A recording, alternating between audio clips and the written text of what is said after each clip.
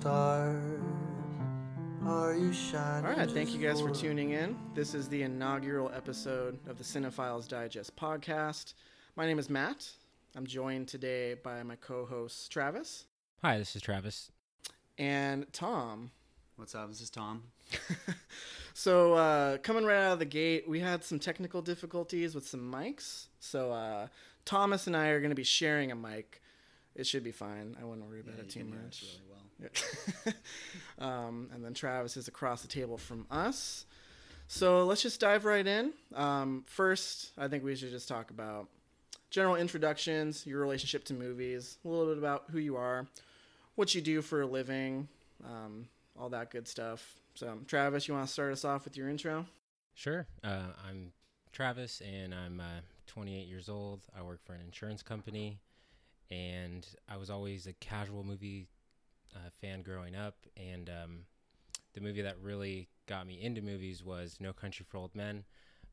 Right around the time I was in high school, I got a Netflix subscription and was finding out about a bunch of movies I hadn't ever heard of, and it's just become an obsession over the years, trying to find these special films. Nice. No Country for Old Men is one of my favorites, too. What about you, Tom? This is Tom. I'm 26 years old. I work for Amazon Web Services. And I watched a lot of movies growing up, but I didn't really start getting into them until I was in high school and college. I took a film and story class comparing literature to film. We watched Night of the Hunter and Wings of Desire. Those were both very weird movies for me, but made me think about movies in a different way. So ever since then, I've been, checking out movies whenever I can. Night of the Hunter is pretty rad. I haven't seen Wings of Desire, but I got that Criterion Blue of Night of the Hunter. Yeah, it's man. pretty good. Yeah, Wings of Desire is bizarre. It's got Nick Cave. If you're a Nick Cave fan, there's like a whole music set from him. So that's a good one. You should definitely check it out. For sure. And I'm Matt. I also work at an insurance company. Travis and I are co-workers. I was always really into movies growing up, but it was pretty casual. I watched a lot of movies with my dad. I watched Terminator 2 when I was probably 3 the first time I saw that movie. So it was a lot of just dad movies growing up. Lots of Schwarzenegger, some Stallone. Predator? Loved Predator. The Terminator movies. I remember going with my dad. He took me to go see Black Hawk Down when it came out. I was like 9 when that movie came out, and there was just like body parts everywhere, and it was super tense, and I was just loving it. But me and my friends were really into going to the theater. My dad was really cool about just bringing us. What kind of switched as far as when I started really getting into movies, I saw The Fountain in the theater. Oh. And it was just Great one of my movie. favorite movies. It's one of my favorite movies to this day. But that's still the only movie I've seen in a theater where I knew nothing about it going in. Like I was just with some friends, and we wanted to see a movie, and the movie we wanted to see we missed it by like 20 minutes or something. So we were just like, oh, what should we see instead? And The Fountain was playing, so we were just like, fuck it, let's see The Fountain. And I didn't really know what I had just watched, but there was just something about it that just out the gate, like I was super into it. The visuals were amazing, and it was like from that moment forward that I started like looking at movies differently and actually seeking out more obscure movies. I got more into like, this director did this movie, this actor has been in this stuff. I actually started getting more into them. And then from there, in college, I minored in film studies. I took a bunch of film classes. I've always been doing that kind of stuff. So that's just kind of my personal, doesn't matter, my personal intro to movies. All right, so this is how it's going to go down. We're going to go over our personal top 10 list of the year. We'll go round robin style. We'll do Travis's 10, Tom's 10, my 10, and then 9, so on and so forth. But before we dive in, you guys just want to talk about the year of 2016 in general, kind of what you thought, the quality of films overall. What was it like coming up with this top 10 list for you? Just general impressions of the year. Travis, you want to start us off? Yeah, so I think overall it was a really good year for film. There was a lot of good to great movies with a couple special ones that I think I'll continue to watch over the years. I would say my top 5 is pretty solid, but my 6 through 10 could be easily swapped with any of my 11 through 20. But yeah, other than that, it was probably one of the better years overall for movies in a while, except for maybe blockbusters. I feel like a lot of the big movies this summer were pretty terrible, and I didn't even catch up with some of them just because I've heard so many negative things about them. There was definitely some clunkers. The summer was pretty rough. There was some smaller stuff that came out over the summer that I enjoyed quite a bit, but yeah, the year in blockbuster is not great. But yeah, I mean, overall, I thought it was a really good year for movies. Like this was the hardest top 10 list I've ever had to make. And there's nothing, even the movies at the top of my list, I don't know if I feel as strongly about them as the top picks from previous years. Like for me, there was no The Master, there was no Her, there was nothing that's going to like join my list of like my favorite movies of all time. But I saw a lot that I really, really liked. So similar to what Travis said, like my top 10, I finally settled on it. But 11 through 20 could easily swap it in. There was some politics that went into it. I wanted to make sure I was trying to... Gotta have a couple cool picks. Yeah, I wanted to highlight something that people might not have seen. But I don't know. It was a good year overall, though. I think there was some really good stuff. You just kind of had to look for it, I feel like. Yeah, agreed. When I was making the list, I kept thinking, man, there must have been a lot of movies that I didn't see because I didn't feel super compelled about everything below, honestly, my top 3. So, yeah, great movies on my list for 11 through 20. But I don't know. I just keep asking myself, what didn't I see that must have been really spectacular? I still think it was a good year for movies, but yeah, not a whole lot of all-time favorites. Yeah, I would agree. Any other thoughts before we dive into our list, you guys? No. Go for it. All right, Travis, kick it off with your number 10 pick. So, are we going to do films that we haven't seen that may have made our list after this? No, we'll do that at the end, because then you're spoiling. You don't want to be like, oh, I really wish I had seen this movie. And then people are like, oh, well, now I know that's not going to be on his top list. All right, well, so my number 10 is going to be Wiener Dog, which I just caught up with probably a few days ago. And, I was just trying to cram in some last-minute movies before we recorded. And, I just love this from start to finish. The first segment was probably my favorite with the little boy and his dog. I thought that would work as just like an amazing short film if they just cut it off after that, but it continues to go on, and the dog follows 4 stories in total. And I think the movie talks about stuff that, people or other films are afraid to talk about, just about life and our relationship with animals. And it does a lot with the little and inspires anyone who's interested in filmmaking to get out there and just make something. And it was good to see Danny DeVito back in a feature film. Oh, yeah. I didn't know he was in that. It was, his segment is pretty weird. Yeah. Greta Gerwig's in that movie, right? Yes. Yeah. She's the one. Yeah, she takes over. She's the second segment, right? Doesn't she kind of take the dog after the kid segment? Right. Okay, so it follows its parts, like the dog follows different owners, or? Yes. Okay. And it's supposed to be the same dog, I think, but it gets a little murky. And it's typical Todd Solondz fashion. It's very awkward and brutal at times. Perfect. It's funny though. I thought I enjoyed Wiener Dog quite a bit. I've got my list of movies here. Let me see where Wiener Dog ended up. Okay, well, Wiener Dog ended up numbered 37 on my list. But I did really like Wiener Dog. I mean, I like Todd Solondz other stuff. I really like Happiness. Life During Wartime is really good. It's another fucked up. Yes. That's kind of his thing, though. I enjoyed it. I thought it was pretty funny. Some of the dramatic moments were solid. There's just, I don't know. I didn't feel like the segments were consistent. I'm pretty far removed from it, so I can't think of which segment in particular kind of threw me off. I remember the Danny DeVito one definitely being pretty strange. But that's an Amazon Studios movie. Yep, Do you have a yeah, producer credit It's on currently that, on Tom? Amazon. Afraid not, but maybe in a couple years. You gotta get on. You gotta get in on this Amazon Studios action. Yeah, I'm gonna have to fight for those promotions. But yeah, solid number 10 pick. Tom, Cool. number 10. Number 10 for me was The Witch. Kind of a last minute decision. I had to pick between a couple of other contenders, but The Witch is a horror film directed by. Did The Witch technically come out in 2016? I got a theatrical release in Yeah, I think 2016. it hit festivals in 2015, but It's been kicking around US for a release. while. Okay. Its 2016. debut was it's eligible. Yeah, for sure. Good. Yeah, I'm gonna that stick counts. with it. Don't worry about it.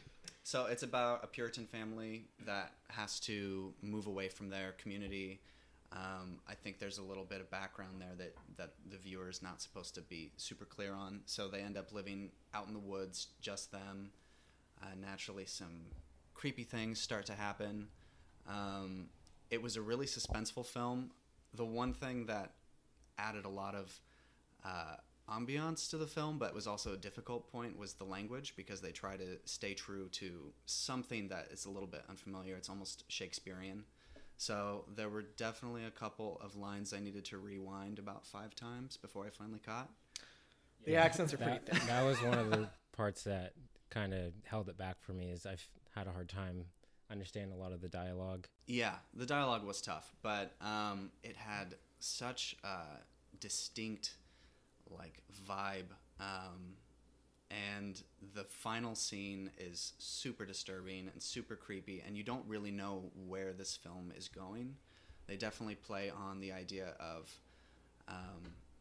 whether these people are just kind of out of their mind or whether there are actually supernatural forces at work.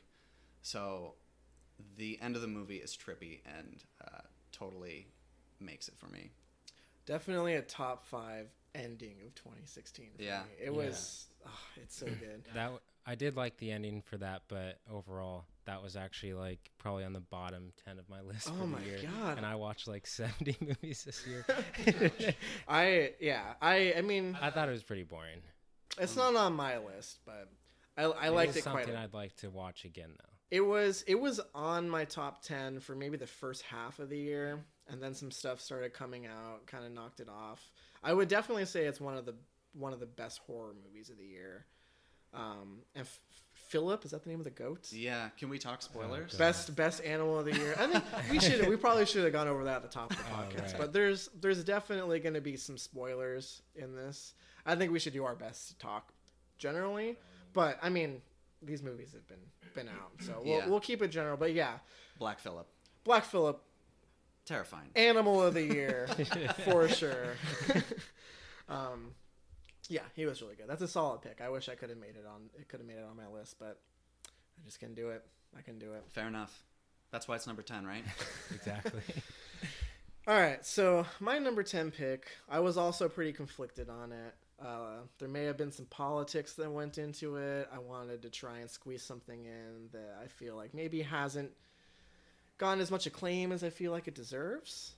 My number 10 pick is Hunt for the Wilder People. Oh, that's what I switched out for The Witch. Really? Yeah, that was my number That's- 11 now, I guess. That's probably good, though, Yeah. because now we got The Witch, which I wish was on my list. We got Hunt for the Wilder People. It's just a really funny, tight, heartwarming movie.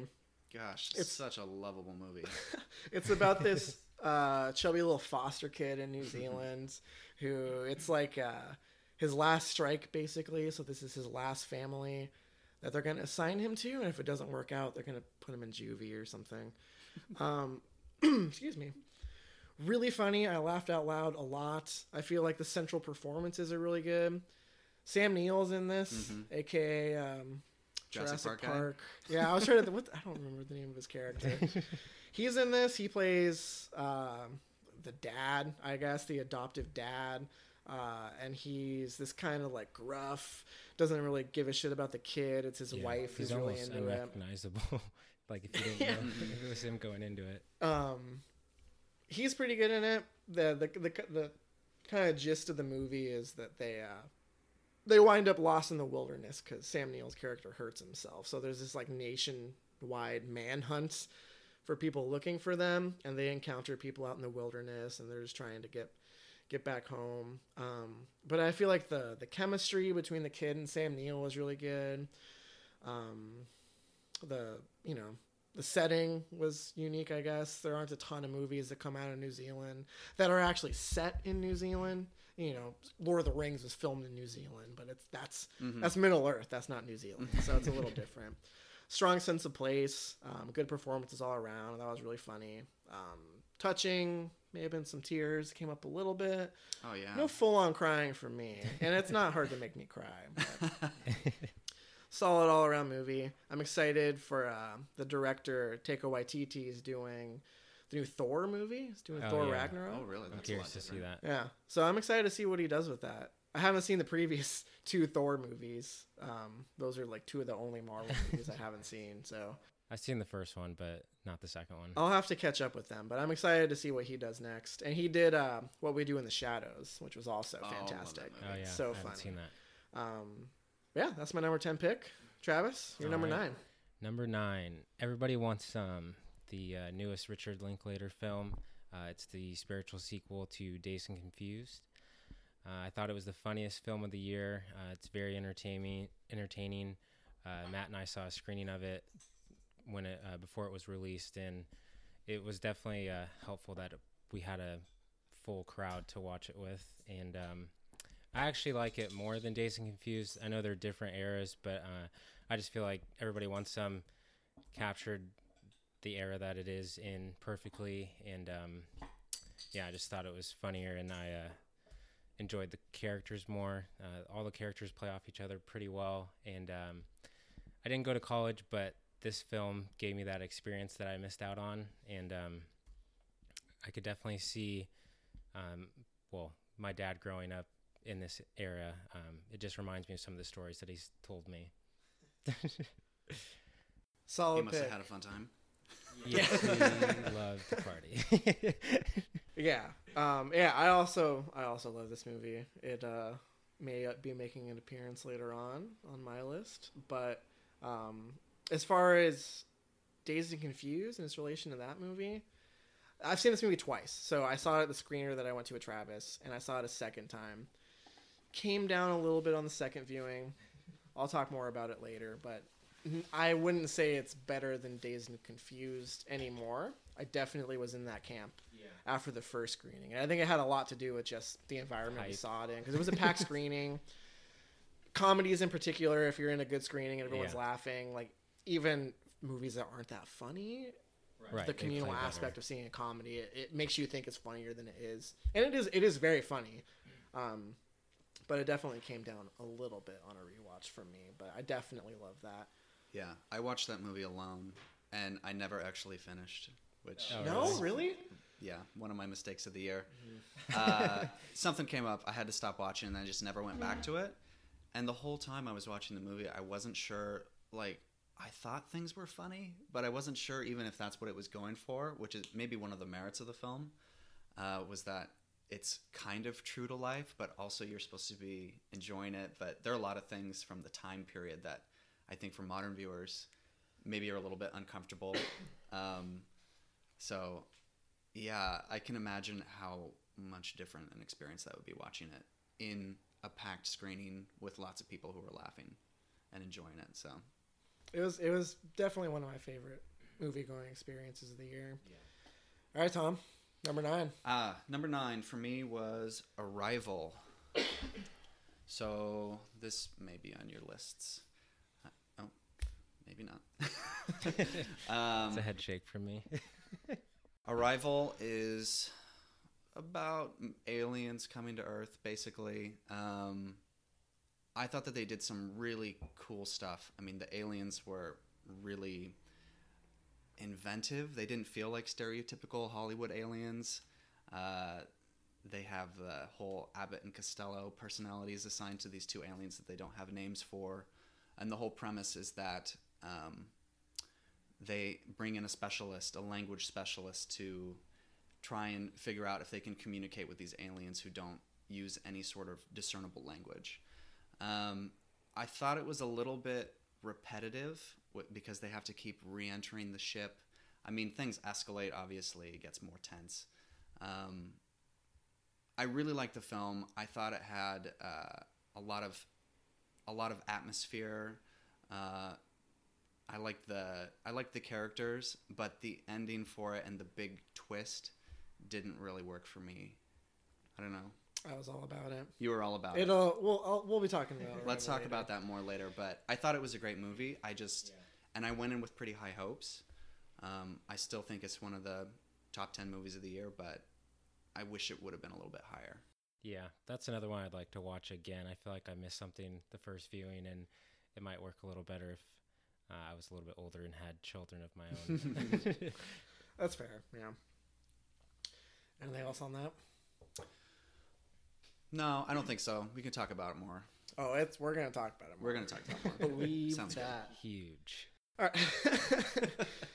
All right, so my number 9 pick is a South Korean horror film called The Wailing.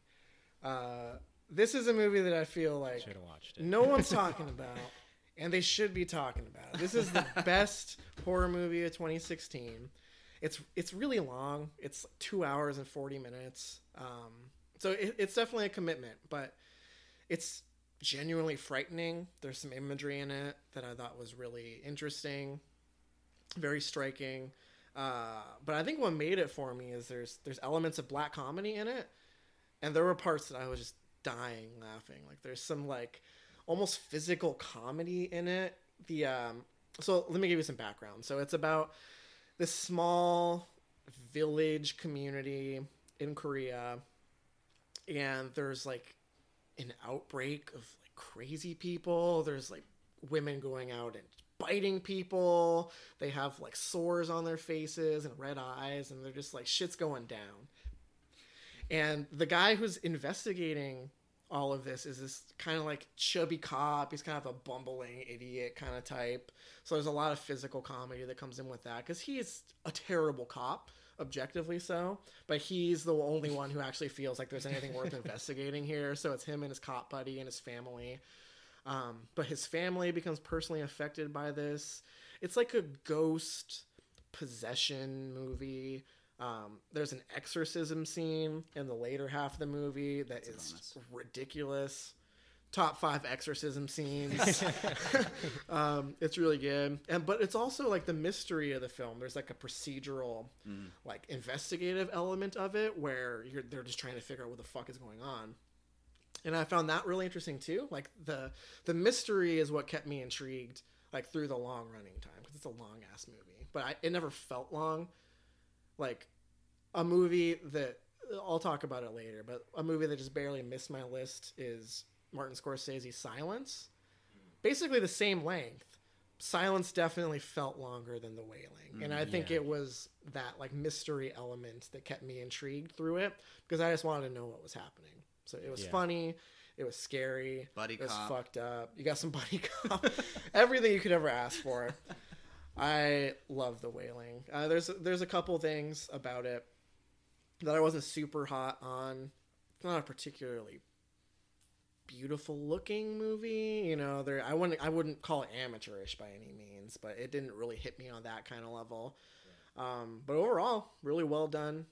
Horror flick. My favorite horror movie of the year. I actually, Oh, did you like it too? well, no, I was doing some last minute cramming last night, or I wanted to at least, and it was like 2 a.m. and I wanted to watch a movie, and that was the one I wanted to catch up on. I watched like 15 minutes of it or so and realized it was a bad idea starting an almost 3 hour movie that not late a at 2 night. a.m. watch for And sure. then I put on about 10 minutes of Disorder, and then I was like, I'm going to try something else. Because I was kind of falling in and out of sleep already, and I knew it was a bad idea. And then I put on like High Rise for 5 or 10 minutes, and then I just said, fuck it, and I went to bed. It's just a total waste of time. But Just it's dipping funny. your balls in 3 different movies and not actually getting a feel for Just them. the tip. Just the tip. When you was- told me that you had seen a movie called The Wailing, I thought you were talking about like whales. Wait, like yeah, I was like, is this a period piece? very different. No whales in The Wailing, but I have a good segue for my number 8. oh Since yeah. I was unable to finish a movie last night, I woke up early and rewatched something that just made my top 10. So my number 8 is Midnight Special, Woo! directed by Jeff Nichols. Yeah, and the first 30 minutes is amazing. I love how you're just thrown right into the middle of the chase. You don't know anything about the characters, but you know the story's already happening. It had a really memorable score. There was great performances all around. I liked how the movie gave you enough mystery, but let your imagination run with the rest of it. And I think that was probably the reason why I held back on it a little bit the first time I watched it, just because I had high expectations and I felt like the ending was a little bit of a letdown. But then on a second time through, I was able to accept it for what it was. And I love the action sequences that are sprinkled throughout. It's very well paced, and the action sequences in it are pretty amazing. And yeah, I just think he's one of our finest working directors right now. I've seen all of his films and have nothing but praise for him.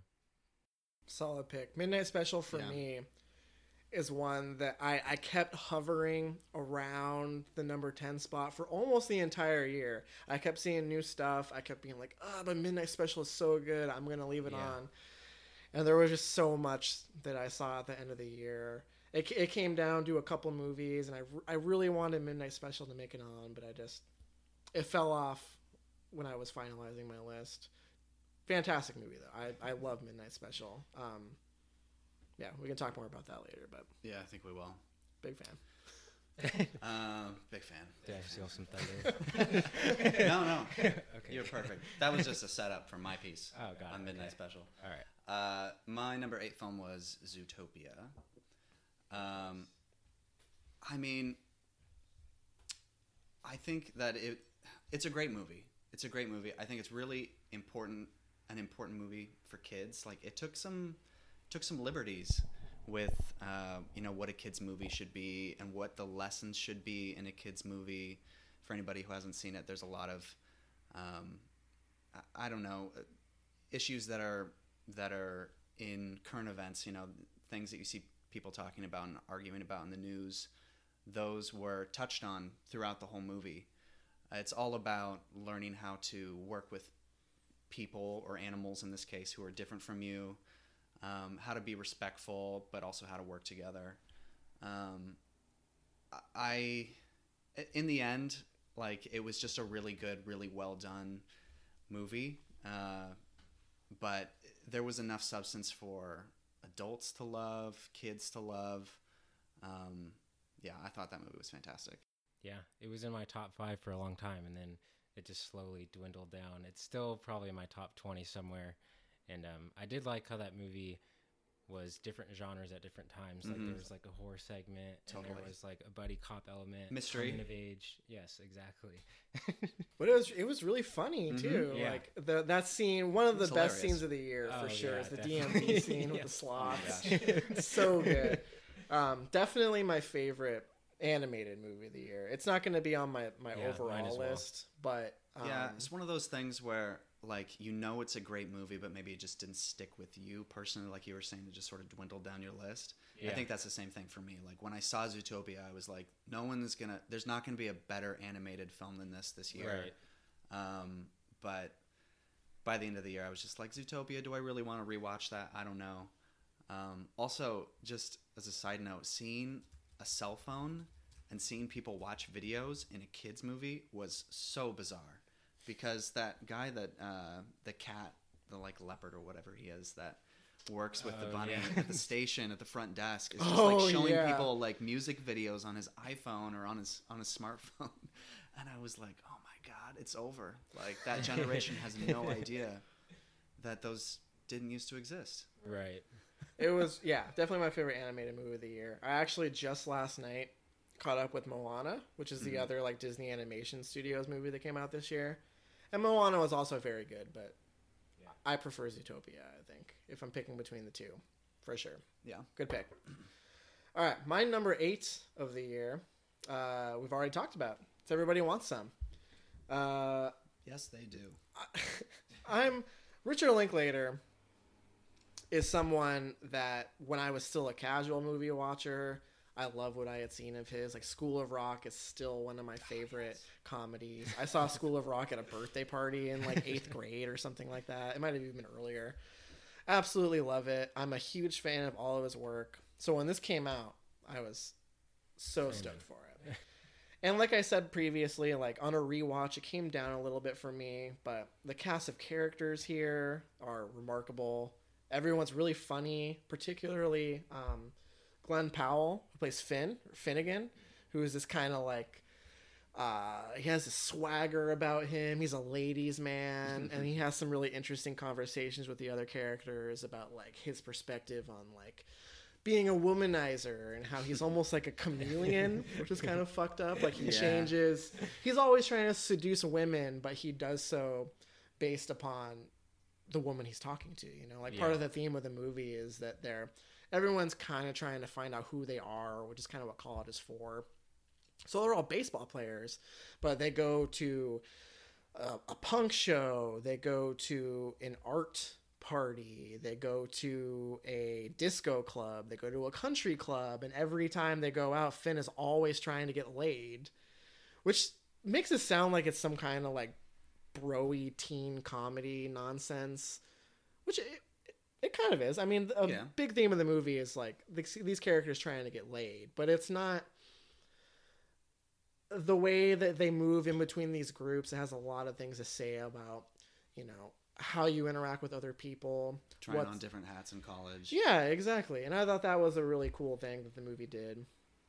Hilarious start to finish. One of the funniest movies I saw all year. Big fan of Everybody Wants Some. I can't wait to see what Linklater does next. As usual. All on board. Cool. All right. Number 7, Hell or High Water.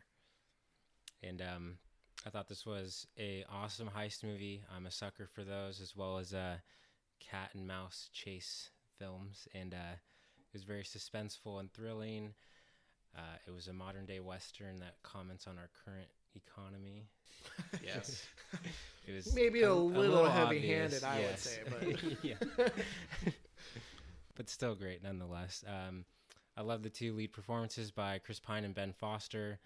They had a brother relationship that I could relate to, as far as, you know, doing whatever you got to do for your brother. And I would say it did feel a little familiar to other movies like it. Like it feels a little reminiscent of No Country for Old Men or, you know, other heist films that have been released recently. But I could see it being a movie that I keep going back to over the years. So yeah, that's my number 7. Yeah. Did you finish that movie? Did you? I did. Okay. Yeah. We have it very closely ranked. Oh, right. All right. Well, it's not on my list, so you can save yours, but I'll talk a little bit about it. It was definitely on my list for a long time. Ended up dipping off toward the end, but it's definitely up there for me.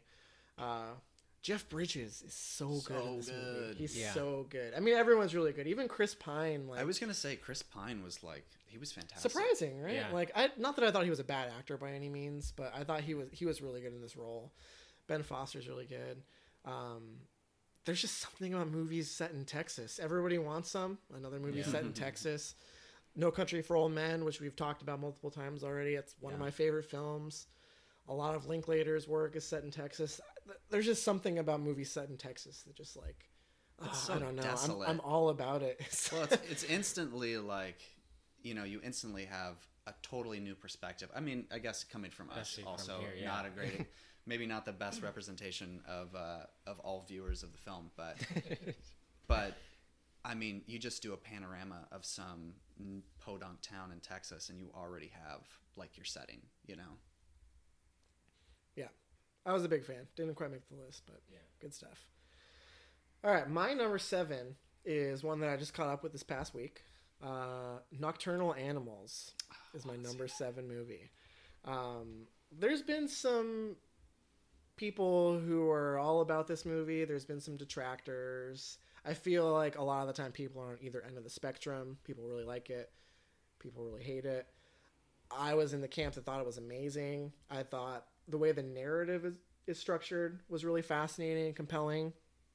Basically, you have this present day story, and it's set in present times in LA. in like the modern art world. So Amy Adams' character, her name is Susan, I believe. She is like a manager of an art gallery or something. So the present day story takes place in LA, and then she receives a package in the mail from her ex-husband, who's played by Jake Gyllenhaal, who's a writer, and he sent her a copy of his first novel and asked her if she would want to meet up for dinner because he's going to be in town. So there's the present day story. There's this fictional story, which is a dramatization of the novel. So Jake Gyllenhaal in the fictional story plays himself. I think his character's name is Tony. And his wife in the fictional story is, what is her name? Isla Fisher, is that how you say it? Yeah. Who looks pretty similar to Amy Adams. And the novel that's within this story is set in Texas yet again, and it's like a revenge story. So they're out on this highway. They have a daughter, Jake Gyllenhaal and Isla Fisher's character, and they basically get run off the road by these three hillbillies, basically, and there's this menace about them. Aaron Taylor Johnson plays like the leader of the gang, and he actually just won a Golden Globe for his performance, and I thought he was really good in it. Yeah, he was also unrecognizable. Yeah, he was great.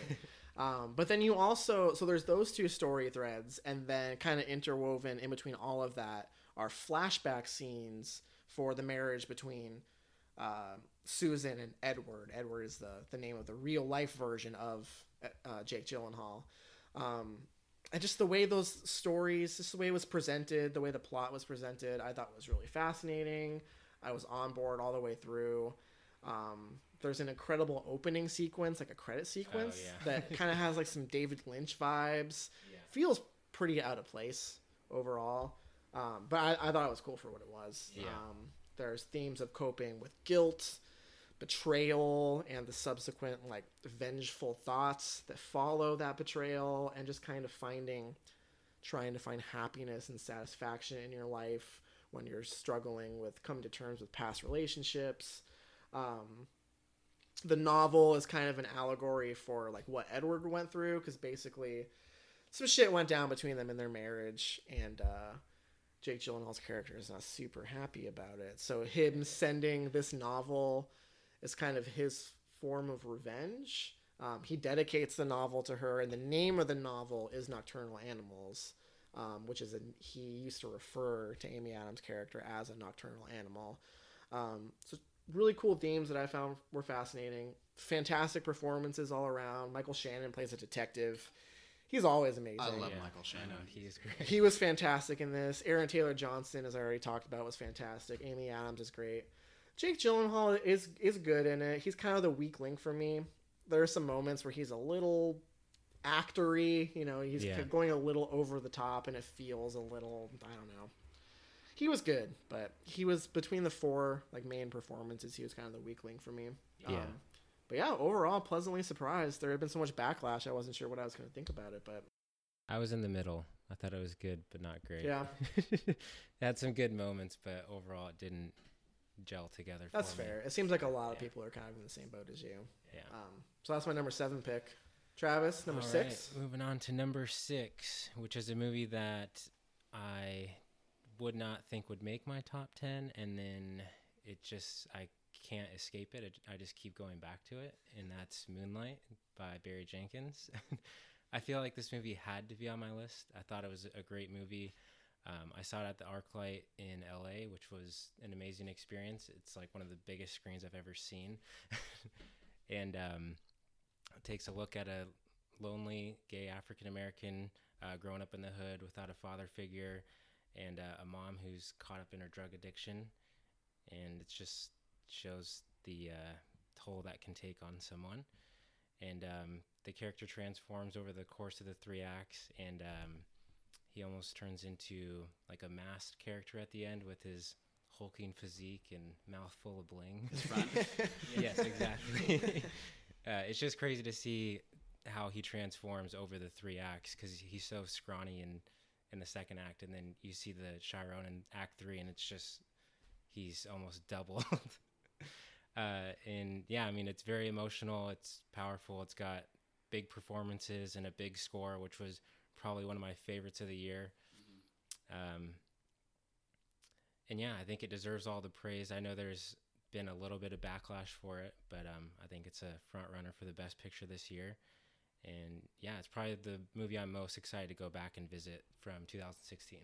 I definitely want to go back and see it. It was on my top 10 list for a long time, but I really thought about it, and I just couldn't put it on. Like it's a fantastic film. It's emotional, but it just, I don't know. I feel like I've seen it before, in a sense. I really appreciate him. The setting. It's set. I don't know. It just it's gotten all this praise as this like transcendent film for the ages, and it's just this incredible masterpiece. And I thought it was a really well done, emotional, beautiful film. The score is great. The acting is great. It just didn't resonate with me as much as I thought it would. And I agree, it's definitely one that I'm excited to revisit. Well, Matt, but you don't fit the bill. So. at the end of the day, it couldn't make my top 10. Like, I had to push it off. It was on there for a long time, but So yeah, I was the opposite. It was always hovering around 12 or 13, and I just had to find a way to get it up on my list, and it ended at number 6. I pushed it the fuck off the list. It was at like number 7, and let me see where it ended up. Where's Moonlight? Ended up at number 13 on my movies of the year. So still fantastic. It just, I don't know, maybe I need to see it again, but I'm a little baffled by all the praise it's gotten. Not by the general positivity surrounding it, but more so just, I don't know, maybe I just don't see what all the fuss part is of it about, could be a little forced though from last year with Oscar So White. See, I feel like the Oscars could definitely, if I'm not going to say it's not deserving of Best Picture. I think it's really good. But I could definitely see them making a political move as far as all the backlash they've gotten for Oscar So White. I don't think there are any white people in Moonlight. I don't think there's a single one. Yeah, probably not. So, great movie. They're not part of the main story. It might be. I don't recall there being any white people in the movie. I can't think of a single one. Great film, but didn't make my list. What are we on, 7? 6. Right? Yeah, we're on 6. How did we get to 6? I didn't do 7. What do you mean you didn't do 7? Oh, no, we are on 7, right? Am I crazy? No, we're on 7, right? No, I did my 7. I already talked about it. I did Hell or High Water, number 7. What did... And then I talked about Zootopia. What are the movies that you've talked about? Start back at 10. Did you get 10 was skipped? The Witch, 9 was Arrival, 8 was Zootopia. Did you get I think I just got after skipped because Animals? I think I Oh, wait. we talked about Texas. And Wait, was Hell or High Water number 7 for you as well? No, it's 6 for me. Oh. What the... So I think we talked about Texas, and then we thought it was your turn. Oh, did I skip you? That's cool. I'm not. I think you did. Okay, I'll do 2. God. Okay, go ahead. Wait, what? Yeah, because he has to do 7. You gotta do 7. And then he has to do 6, and then you have to do 6. Well, right, but you haven't done... I just did You just 6. did your 6? That was Moonlight. Oh, God, this is out of control. All right. You're good. Yeah, go Number for it. 7, The Lobster. I loved The Lobster. Such a bizarre movie. I'll give you that. Really original. I'll give you that. Colin Farrell plays a character who goes to this like resort / I don't even know, love camp. It's almost a prison, too. It's very prison-like, yeah. So you basically commit to finding your soulmate or finding your love within a certain number of days, and if you don't find that person, then you get turned into the animal of your choice. The animal he chooses is the lobster.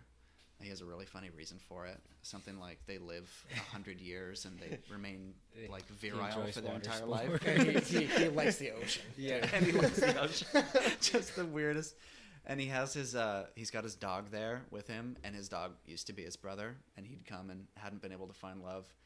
I mean, there's some really obvious commentary about trying to find love in the modern world and all the pressures that are put on single people, but and yeah, you could say that maybe those are a little bit cliche or something, but I just thought that the movie was so funny. It's sort of in 2 parts, one where he is playing along and then one where he rejects the system and he joins this group of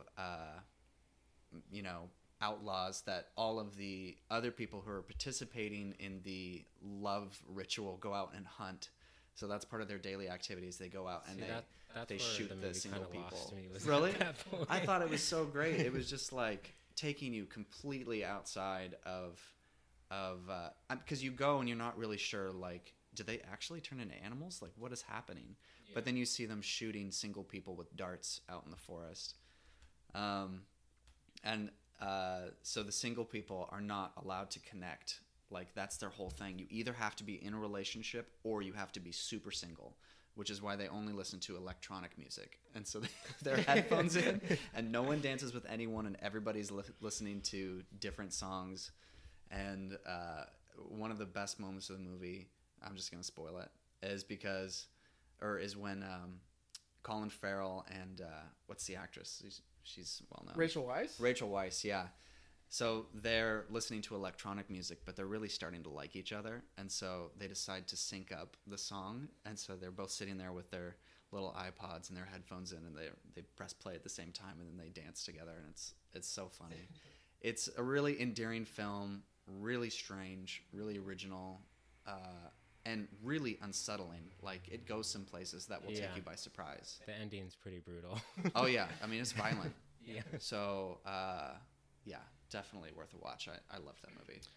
It's very good. This it'll be coming up later, but we actually had someone send us an email about this movie. We had asked people to write in about their favorite movies of 2016. We got a submission from Alex K. He wrote in, "The Lobster was my favorite movie of 2016 for various reasons. It's shot beautifully, and the overall cinematography adds to the bleakness of the story. The soundtrack is also probably my favorite of any movie from the last year. Though the main reason it tops my fairly extensive 2016 list is how shitty it made me feel. I felt terrible for about 2 days after seeing it, and I loved it. I love when a movie, or any piece of art really, is able to influence my dumb human emotions on such a deep, all-encompassing level. I would even go as far as saying that it may possibly be in my top 5 favorite movies because of how it affected me on such a personal level. The requirement to find a suitable partner, the idea of settling or giving up, and the general apathy involved throughout the movie has been entirely my own experience, and seeing it play out as such on screen felt like looking into an albeit dystopian mirror. The themes still bug me out every time I think about specific scenes, and I don't know when I'll be able to watch the whole movie a second time. And again, I love it because of that."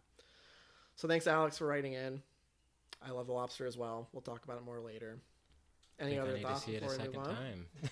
What was that? Said I think I need to see it a second time. You should. It's on Amazon for those listening. If you haven't seen it, catch up with it. Hashtag Amazon. And then, Tom, your number 6. Oh, yeah. My number 6. Okay, this one will be fast because we already talked about it. Hell or High Water was number 6 for me. I thought the performances were really great, but, I mean, I love Jeff Bridges, and he was fantastic. I was just kind of surprised that they were able to take the heist theme, the bank robber story, and say a lot with a little.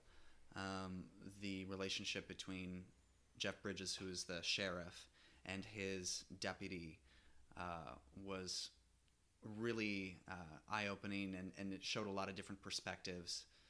One with a guy, a Texan, who's not excited about retiring, and maybe he's taking out a little extra angst than usual on his partner, and then his partner is half Native American, half Mexican, and you get a glimpse into the struggles that he has working in rural Texas.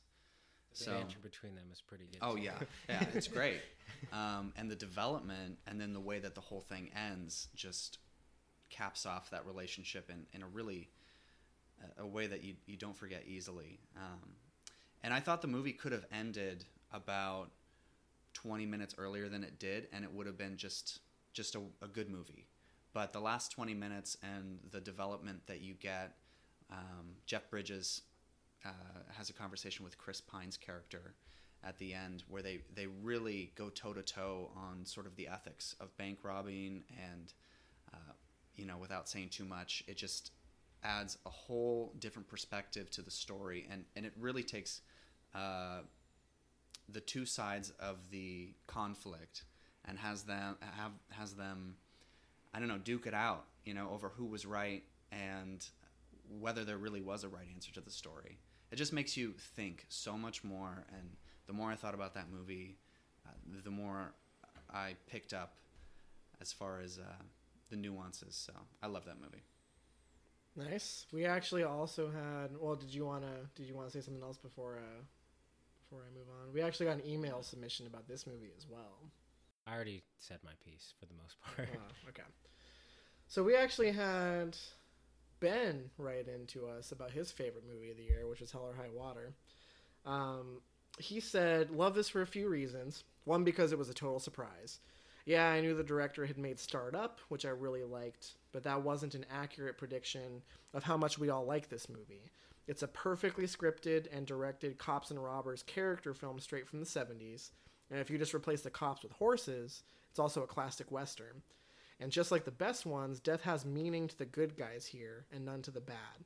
We have a lot of throwbacks and films trying to be other things older than themselves. But this is that thing. It's trying nothing and exciting as is. Too strong a character study on each side of the law to be a genre exercise. It's better than that. It is much of what I like to call shit-kicker crime films, along with other movies I love, like Red Rock West, Blood Simple, and One False Move." He goes on, talks about the characters here.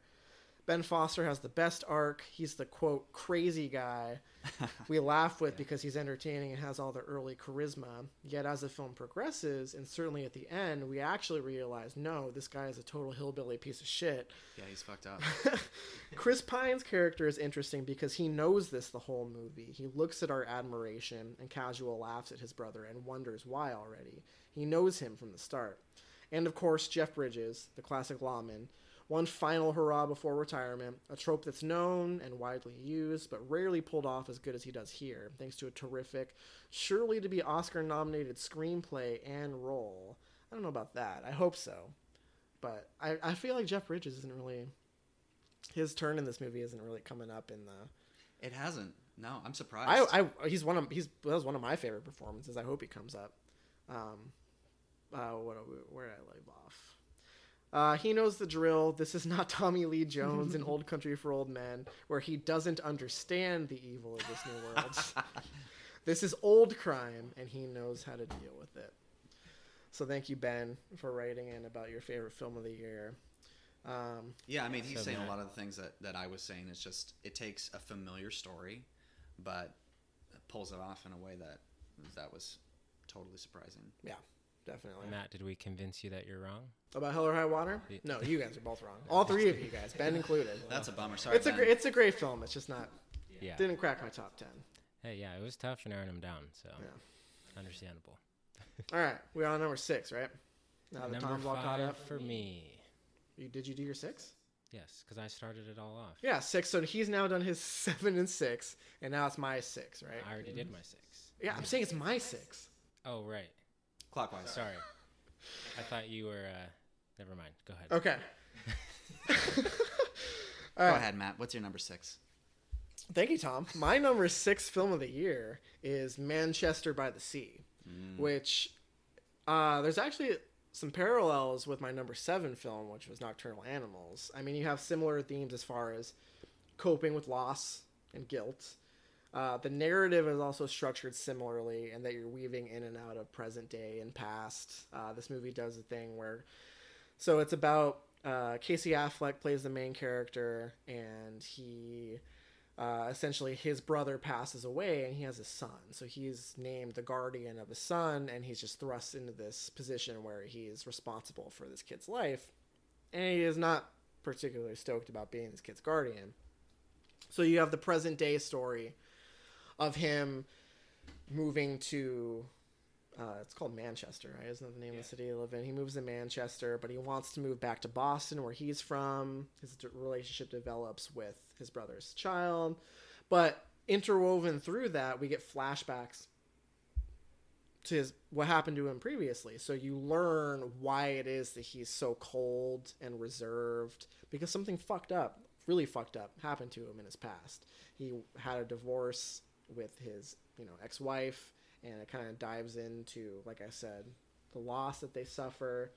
It's just structured in a really cool way where the flashbacks are interwoven into the main story, and I thought it made for some really impactful moments because those past moments give you perspective on who he is in the present day, and I thought that was really profound. Casey Affleck gives an incredible performance. Maybe the best of the year, I would say. He's got a lot of buzz behind him. Probably my I will be favorite. talking about this film a little bit later. He's incredible. The script is incredible. It's actually really funny. Like, there's moments There are moments of humor that I thought, it's much more down and depressing than it is uplifting and happy. But there are moments of humor that kind of intercut the dramatic moments. It makes that it I feel thought like were real a nice life. touch. Yeah, absolutely. So I thought that kind of dampened the blow from the kind of emotionally devastating, dramatic revelations that come out later in the film. Really good, really tense, depressing, affecting, all good stuff. I was a big fan. All right. My number 5 is Green Room, directed by Jeremy Saulnier. He's currently on fire after Green Room and Blue Ruin a couple years ago. And he takes a setting that I'm very familiar with and turns it into a genre film. I grew up going to hardcore shows similar to this, maybe not as scary.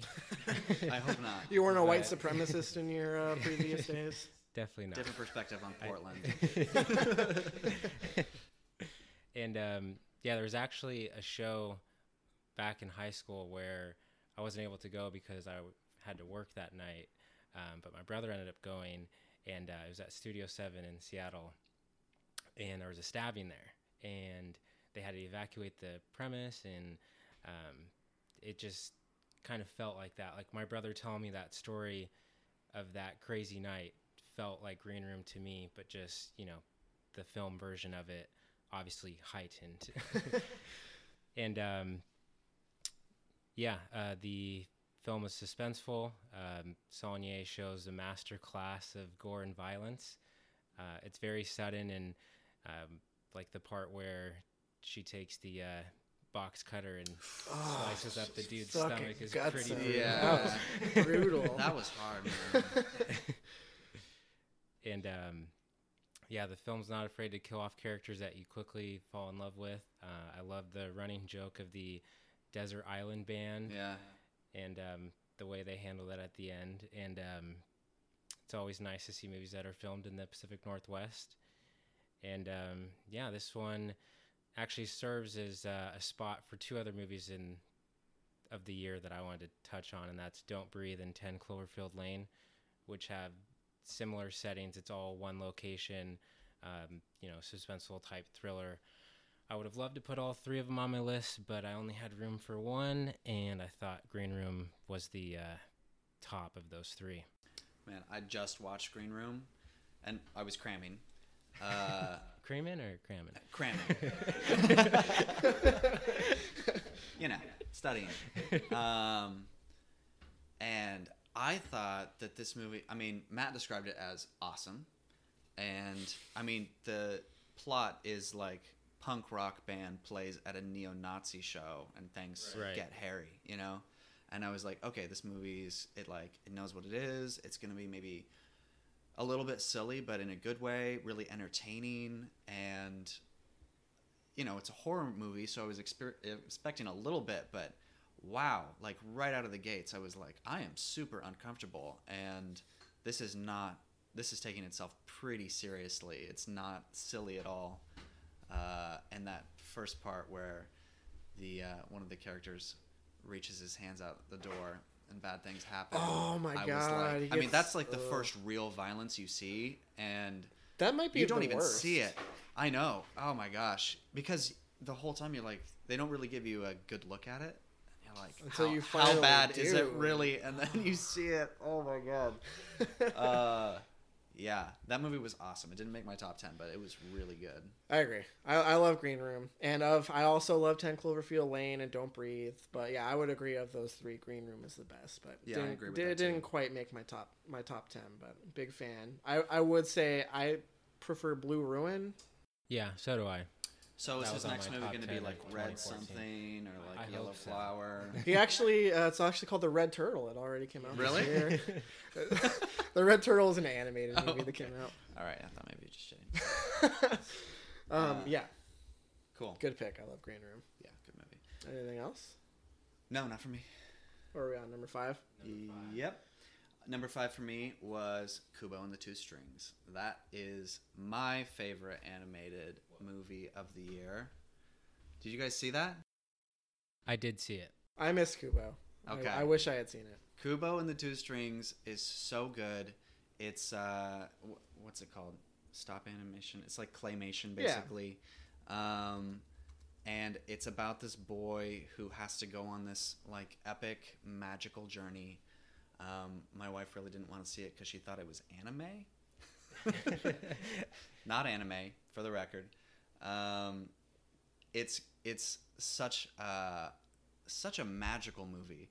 I love the story, and the voice acting. Matthew McConaughey is really funny, and Charlize Theron plays one of the characters. It's just the story of a boy. Basically, he's retracing the steps of his ancestry and his parents, and it's a feel good movie for sure. But I'm a sucker for magical realism, and I thought the movie was beautiful visually, and just a really great uplifting message for kids. And the villains were really actually kind of spooky, even though it was claymation. So I don't know, great movie. I definitely am bummed that I missed that one. I mean, I've been a big fan of the other stuff that they've done. I love Paranorman. That's one of Yeah. my favorites. Mm-hmm. I would think I say this is probably my least favorite of the stuff they've done. Mm-hmm. I thought it was good, but Did you see the Box Trolls? no, I haven't seen that actually. Okay, I Box Trolls was good, but it's I my like least favorite of what Paranorman. I've seen. Did they do Coraline? They did as well? Coraline, yeah. Coraline's really good. I haven't seen Coraline. I want to catch up with that one for sure. Okay, my number 5 movie of the year is one that we've already talked about. That's The Lobster. I've seen this twice now, and still put me in a really weird mood both times. Leaving the theater after I saw this movie was one of the weirdest moods I was in the whole year. I just walked out of the theater and I was really lethargic and kind of upset, and I didn't really know why.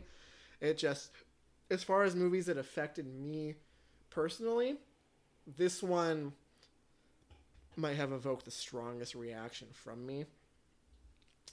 Really original concept. I like that it doesn't really explain why things are the way they are. It just kind of goes with it, and it makes sense. Like, it does a good job without being too expository of going over setting up this universe, why things are the way they are, this singles hotel where you get turned into an animal if you don't find a mate. Like, it just is that way. No one talks about it. It's just a weird.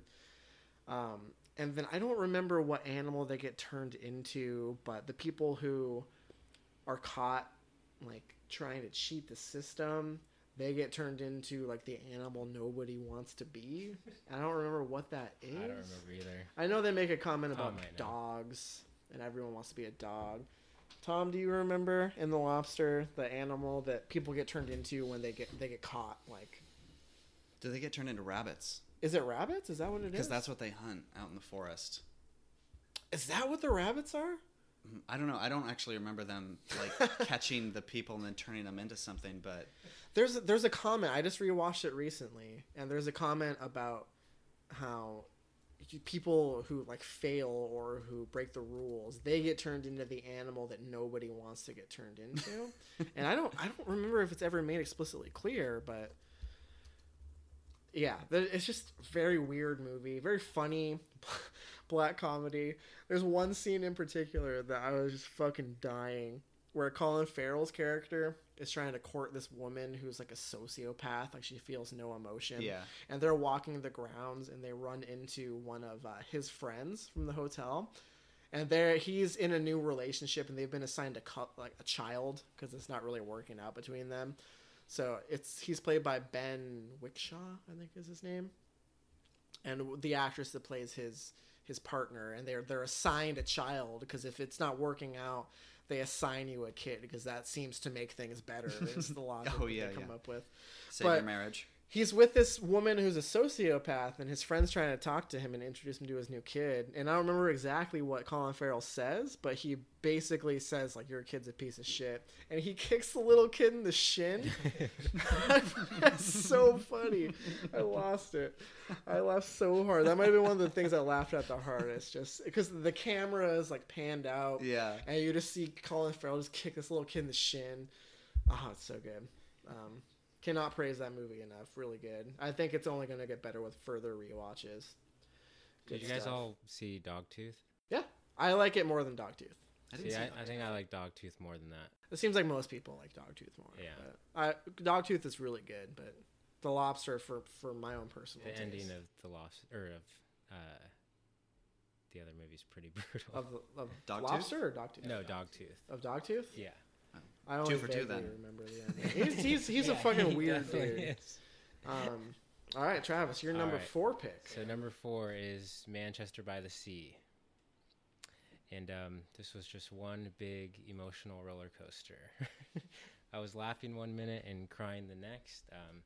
It's very high drama, but it has a good sense of humor, and the characters have real conversations, and they don't shy away from all the crappy things you have to deal with in a situation like this. And I'm not going to spoil any of the big moments of it. But yeah, Casey Affleck had the best performance of the year, in my opinion. He deserves the Oscar, and I hope he takes it home. I wish there was a little bit more Michelle Williams in it. Yeah, she only had that's true. She was really good. She was good for like 4 minutes. She's good in everything. I feel like that's just kind of her role now. Like, she's always spectacular, but she doesn't get enough leading roles. Their last scene together was pretty incredible. That's true. And this movie has my favorite line of dialogue all year. You might know which line I'm talking about. I'm not going to say not off it. the top of my head, Okay. but It made me crumble. It was pretty brutal. we can talk about that after. We don't want to spoil anything because, like, part of like the reveal of what happened with that character is what makes it so good. The way the movie was edited, I mean, you kind of touched on this before, but it doesn't explain everything to you right away. Like, you're kind of guessing what's going on, and then slowly, as the scenes reveal themselves, you kind of pick up the pieces. And, why is Casey Affleck such a dick? Oh, that's why. Like, I did not expect that to be like the flashback type of movie. I thought it was just going to be like the development of him and his brother's kid. But right, and saying that his brother passed away is not a spoiler. I mean, it's kind of what sets the movie up, but there's a lot more. Oh yeah, I wasn't expecting what came after. That, for sure. That was just almost a little too much, but I mean, shit happens. Poor guy. Yeah. But yeah, Manchester by the Sea, number 4. good choice. My number 4 is Midnight Special. We've already talked about. Like you said, the first 30 minutes or so of that movie are incredible. It's arguably the best part of the movie when you're really, really not sure what's going on. But that scene where they are driving the car at night and they're really trying to stay on the down low. They turn off their high beams and they put on night vision goggles. Yeah. I was like, what is happening? This is amazing. I was hooked like from the get-go. And I just kept thinking of this movie the whole year. Because when did it come out? It came out pretty early. It's like February or March. Yeah. It was pretty early on. So I saw it when it was in theaters, and I just thought about it the whole year. They don't play around with, like, is this real life or not? What's happening? Does this kid actually have special powers? Like, they pretty early on say, okay, yeah, he's got special powers. Yeah. And that's kind of what you were talking about, like, with the action scenes. Really well paced out and just well done. And the ending is kind of ambiguous, but I thought that was kind of ambiguous. Okay, it was ambiguous, Pretty ambiguous, you know. Yeah. I like that about it, though. There's totally. I don't see how you could have done that movie any other way and made it as impactful or interesting as it was. So, Michael Shannon, love that guy. And who's the other actor who was also in Loving? Oh, Joel Edgerton. Yeah. Yeah, He was he's really coming good. out of nowhere, so I'm into that guy now too. Adam Driver too is pretty good. That's in right. It I too. totally forgot he was in that. Yeah, great movie. Yeah, now I'm pissed that you both put it on your list because I was like, I don't know if this movie's gonna come up or not, and I really want to put it on my list, but I decided not That's to. for the best then. I'm glad. I'm glad I made both of yours. Got a lot of because airtime. that was one of the hardest. It made cuts my for me. list this morning. So. Yeah, I kept going back and forth. I'm glad it ended up on your guys' list. I'm hoping we get another like early 2017 sci-fi movie because last year we got Ex Machina. Ex Machina, which was my one of the best movies I've seen. And in then a we got really long Midnight time. Special, and then I'm like, please give me an amazing sci-fi movie Alien in Covenant. February. Alien Covenant. Covenant. Yeah, dude, why not? Hey, that looks good. I'm excited for It it. does look good. I am excited for that. All right, my number 4 is actually a very recent addition to this list. I saw this on Thursday with Travis, and this is 20th Century Women. Ooh. This is Mike Mills' latest film. The last film he made was Beginners with Ewan McGregor and fucking old dude. I can't remember his name. Famous Christopher actor. Plummer? Is that his name? Christopher Plummer? Is that who it is? I think so. That sounds right. I don't remember. Tom's looking at Fact that, check. but I'll talk about 20th Century Women while Tom's confirming this for us. Fucking old dude. Yeah, fuck. Let me Google fucking old dude. Yeah, I had high hopes for this movie, and I was really looking forward to it. So I was glad I was able to catch up with it before we recorded this. But I was not expecting to like it as much as I did. Yeah. The gist is the central character is this 15-year-old boy, and his mother is played by Annette Bening, who gives an incredible performance. Just a clinic in understated acting. Like there's nothing about her performance that rings false. There's nothing showy. There's no Jake Gyllenhaal in here, just over the top, going too hard. Don't hate on Jake Gyllenhaal. Yeah. I love Jake Gyllenhaal. I love him, but Settle he is down. he's a showy actor. She is just incredible. There's not a ton of dramatic moments where she can really give a showy performance where she's just like really hitting you in the gut. But the way she talks, the way the dialogue is written, the way she delivers her lines, absolutely incredible. Greta Gerwig is in this as well. She's really good. Elle Fanning plays the friend of the central character.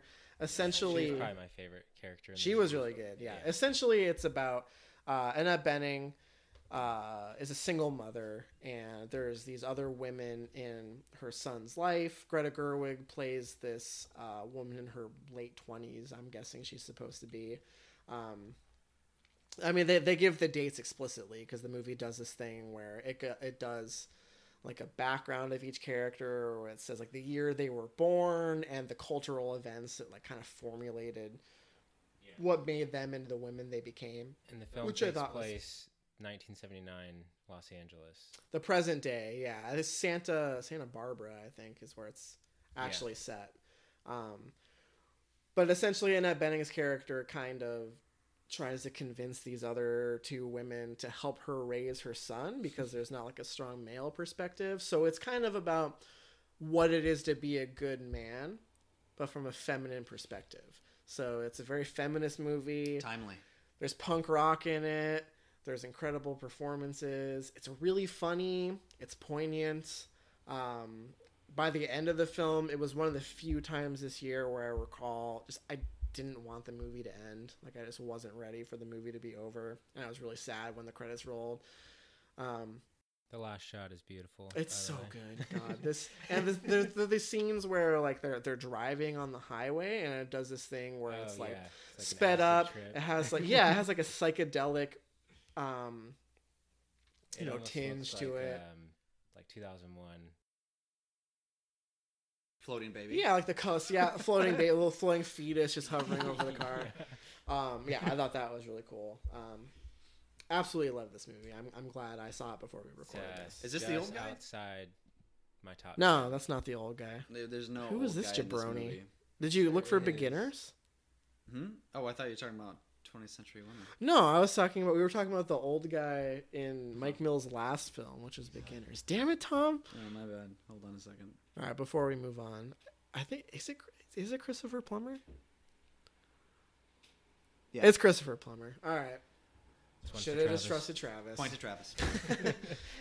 Yeah, that's my number 4 pick. We are on number 3, correct? Yep. All right. Hacksaw Ridge.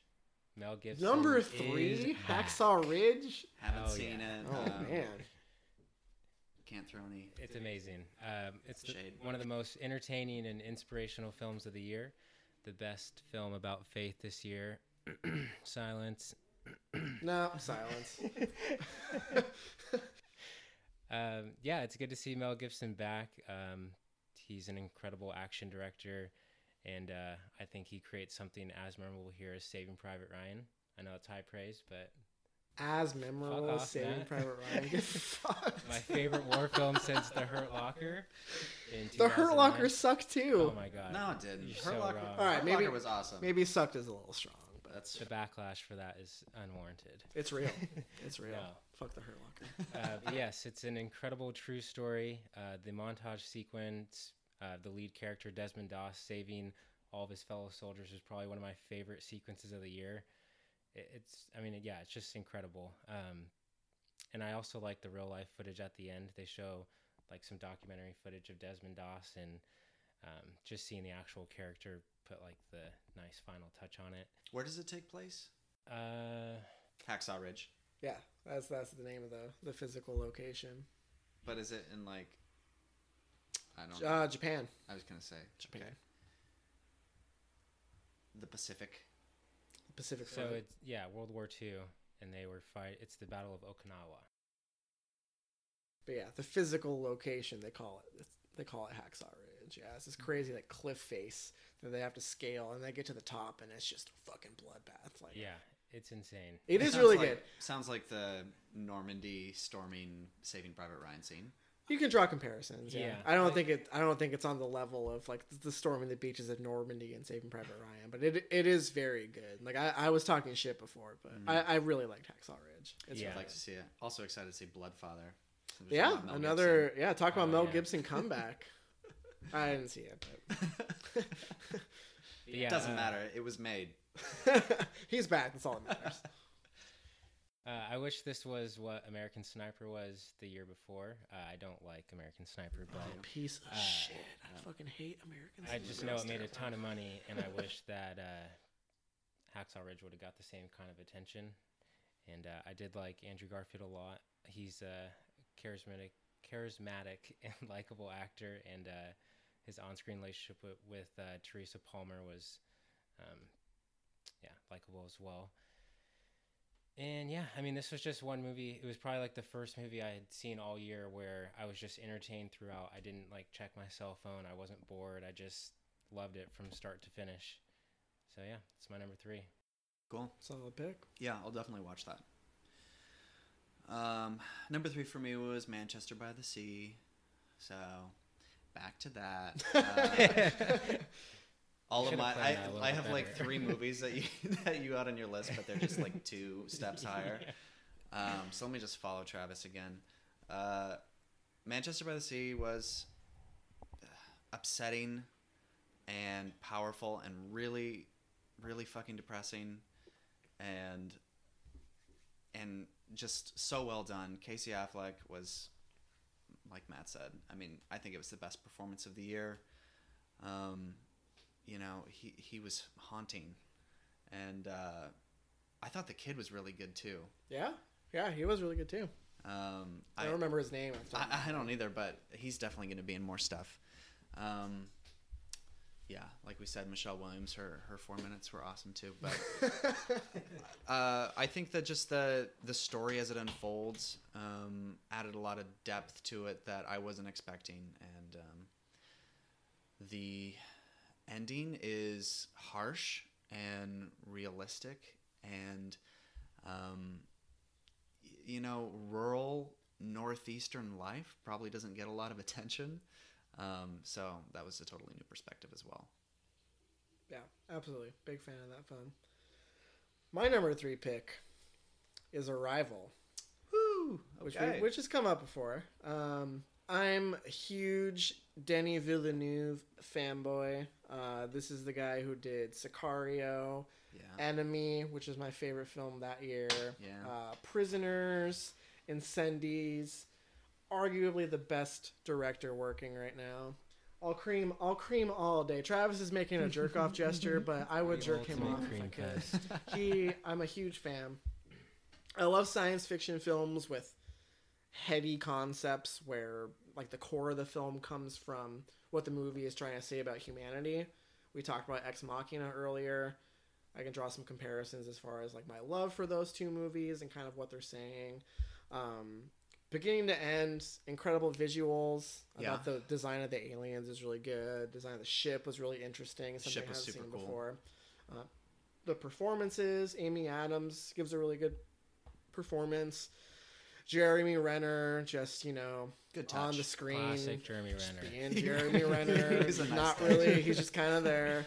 The escalation in the conflict as far as like how it progresses, I thought it was really interesting as far as what the movie says about international diplomacy, because it does this thing where you have the ships land in 12 different countries across the world, but there's this kind, I guess you call it a subplot, where like specific countries make power moves as far as like cutting off communication and not giving out their information that they found, because they're all independently talking to the aliens and trying to figure out what's going on, which I thought was really interesting. It's very similar in theme and plot to Slaughterhouse-5, which is fine with me because that's one of my favorite books ever. I thought the emotional impact of it was really good as far as the revelation that you find at the end as far as Amy Adams' character. Looked beautiful, very well written. I have nothing but nice things to say about Arrival. I saw it with my dad at the end of the movie. He had no idea what he had just watched, so I had to kind of like hit plot points like, oh, well, it's actually, you know, she can see all of time, but she can, you know, we had to go over all those plot points, the revelation. Well, that's fair. It is, yeah. If you're not completely following it, it gets a little murky around there. So like I was on board with it. You can poke holes in it. If like it's a science fiction film where you can poke holes in it. If you're that kind of piece of shit who's just going to try and poke holes in the plot. Like, that's not what the movie is about to me. There are movies where if it's very plot heavy and you can poke holes in the character motivations or just how that world functions, it annoys me. But I feel like it's vague enough that you can poke holes in it, but they're never explicit as far as the way that her perception of time works. I mean, I can definitely see there's some detractors from this movie. Yeah. Okay. So I think I forgot how much I actually like really was on the edge of my seat for a lot of this film, because the political power plays you were talking about were really cool, and you know the build and tension. But I mean, can we just talk about the time travel stuff? We can spoil it a little bit. It kind of came out of nowhere for me, and I instantly started poking holes in it. But that's not normally what I do. I just felt like, I don't know, it just didn't work for me. I felt like Wasn't it on your top 10 though? yeah, it was number 9. But I think okay. if it had a little bit more concrete of an explanation for what was going on with the time travel, because didn't it show her like teaching classes on like if you learn the language, then you perceive time differently. Yeah. Well, that was within like the actual plot of the film, like beginning point to end point. That was later, but the way it's edited together, you don't know at the time. Like all this stuff with Jeremy Renner. I mean, you don't actually see him, but like the kid that they have is their kid. Yeah. And you don't know until after the fact, like what you think are flashbacks or actually flash forwards. Right. So the way it deals with time, I thought was really interesting. And that's kind of where that comes from, because that's her teaching classes on how to learn this language, because learning the language is what was able to help her. That's how she gained access to this ability to perceive time in the way that the aliens do. So I think my two issues with that were, one, she was teaching this class, but there was also the sense that she was special somehow, like she was imbued with this ability. Because, yeah, I mean, she was at the forefront of the field in learning how to communicate with these aliens, but she was nowhere near where like- she ended up, right? She's like Jessica Chastain in Zero Dark 30. Just like that. She was a redhead in a dark tone movie. So that was one thing that kind of bugged me. And then the other thing was, okay, now she has this ability, but I didn't really get it. I guess the ending was, we've helped you, now you help us. But Well, yeah, don't they make a comment about them coming back in a certain amount of years or something like that? That's what it was. It was like we like They 3,000 need to teach us years how from to, now like, or something. We need your help. Yeah. So Teach that's us why how to we're think going to about teach time you. or something like that, because we're going to need you in the future. But there must have been, or you might have to remind me, was there like a unifying element between the different countries of the Earth that had experienced this with the aliens, their ships landing? Like, was there a, hey, let's help you guys figure your shit out so that you can work together and then help us in the future? Did they really communicate that, or? Well, I mean, that was the thing. Like, part of the struggle was figuring out how to communicate with them. So different countries came to different conclusions because part of the theme of the movie is just like linguistics and how words have double meanings. Mhm. And you can try and teach someone, but they don't necessarily understand what they're saying. A lot of it was just trying to interpret what they were saying because the Chinese thought that they were implicating war because there was Yes, some, they there was a kept talking about trope, a weapon. but Amy Adams, her perspective was like, you have to consider like the way they're interpreting this. They don't necessarily mean weapon; it can mean tool or whatever. So that I thought that Which was really language, fascinating too. I guess. Exactly. I think what really would have brought it home for me personally is if they had tied in, okay, you're learning this ability, but it's to help you guys, like China and the U.S., work out your issues as part of that story. So, I mean, I totally get where the movie was going, but Yeah. I don't know. That's It's what I was one looking I'd like for. to watch again. I feel like I kind of lost it, like towards the Yeah, maybe turn. second watching And, maybe, but yeah. I really I feel like a lot of enjoyed movies it. that are about big things I usually have to watch twice. That's fair. Yeah, that's all I got to say about Arrival. I think that's a totally valid place to put it. Just wasn't there for me. Loved it. All about it. All right, Travis. All right, Number we're getting down to two. the Number nitty-gritty, two, huh? the ultimate cool pick right here is Krisha. Krisha at number 2 with the you wild heard of that, card. Tom? Oh my god. Croatia? It's on Amazon now, so check it out. Oh, that's He my actually bad. has a producer credit. on That's this my one. bad. Yeah, so this is Trey Edward Schultz's first feature. He's the same age as me, and I just admire the talent that he possesses at such a young age. It's quite an impressive debut. I watched this really late one night during my Thanksgiving staycation, and I was just transfixed the entire time I was watching it. It opens up with like an extended long take, and it just sucked me in, and like I just sat there in a daze as like the credits rolled, because like what I just experienced was something I've really never even seen before. Like Wiener Dog, the film does so much with so little. You can tell it's like a micro budget. It has an unknown cast, and it's all filmed in one location. It's basically about the lead character, Krisha. She comes back to visit her family for Thanksgiving, and you can definitely tell that something's happened where she's not so welcome, but she's been able to mend the relationship enough to where she's invited over for Thanksgiving dinner, and then drama ensues.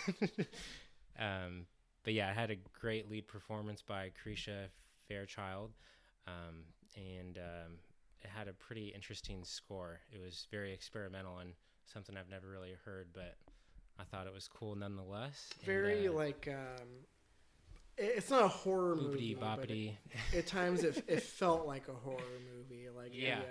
the score for sure, very very intense.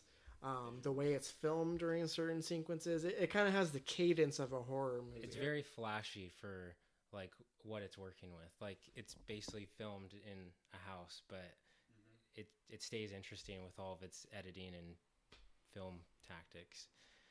And yeah, I mean, although it's heightened like Green Room, it's a family drama that hit a little close to home for me. Not saying I've dealt with something similar to this, but something along these lines. So it was kind of a personal choice for me. But yeah, I mean, it just blew me away, and so I feel like it deserves some high praise. So yeah, that's Creature. Fair enough. I like Creature a fair bit, but not enough to put it on my list. I'll watch it. You should. It's on Amazon, right? That's what it's on. Yeah, and it's Should I like, save it for next it's Thanksgiving? like 90 minutes. It's Definitely double one of my feature. top 5 Thanksgiving. Planes, Trains, and Automobiles. Yeah. Creature double feature for sure. You might want to start with Creature. Okay, yeah. Finish it off with, Yeah, with the lighten it up a little bit. positive note. Cool. Number 2 movie for me was La La Land. I'm sure that's gonna be coming up We'll see. again. We'll see. La La Land was such a spectacular movie. Ryan Gosling and Emma Stone are both trying to get into the LA scene in their own ways.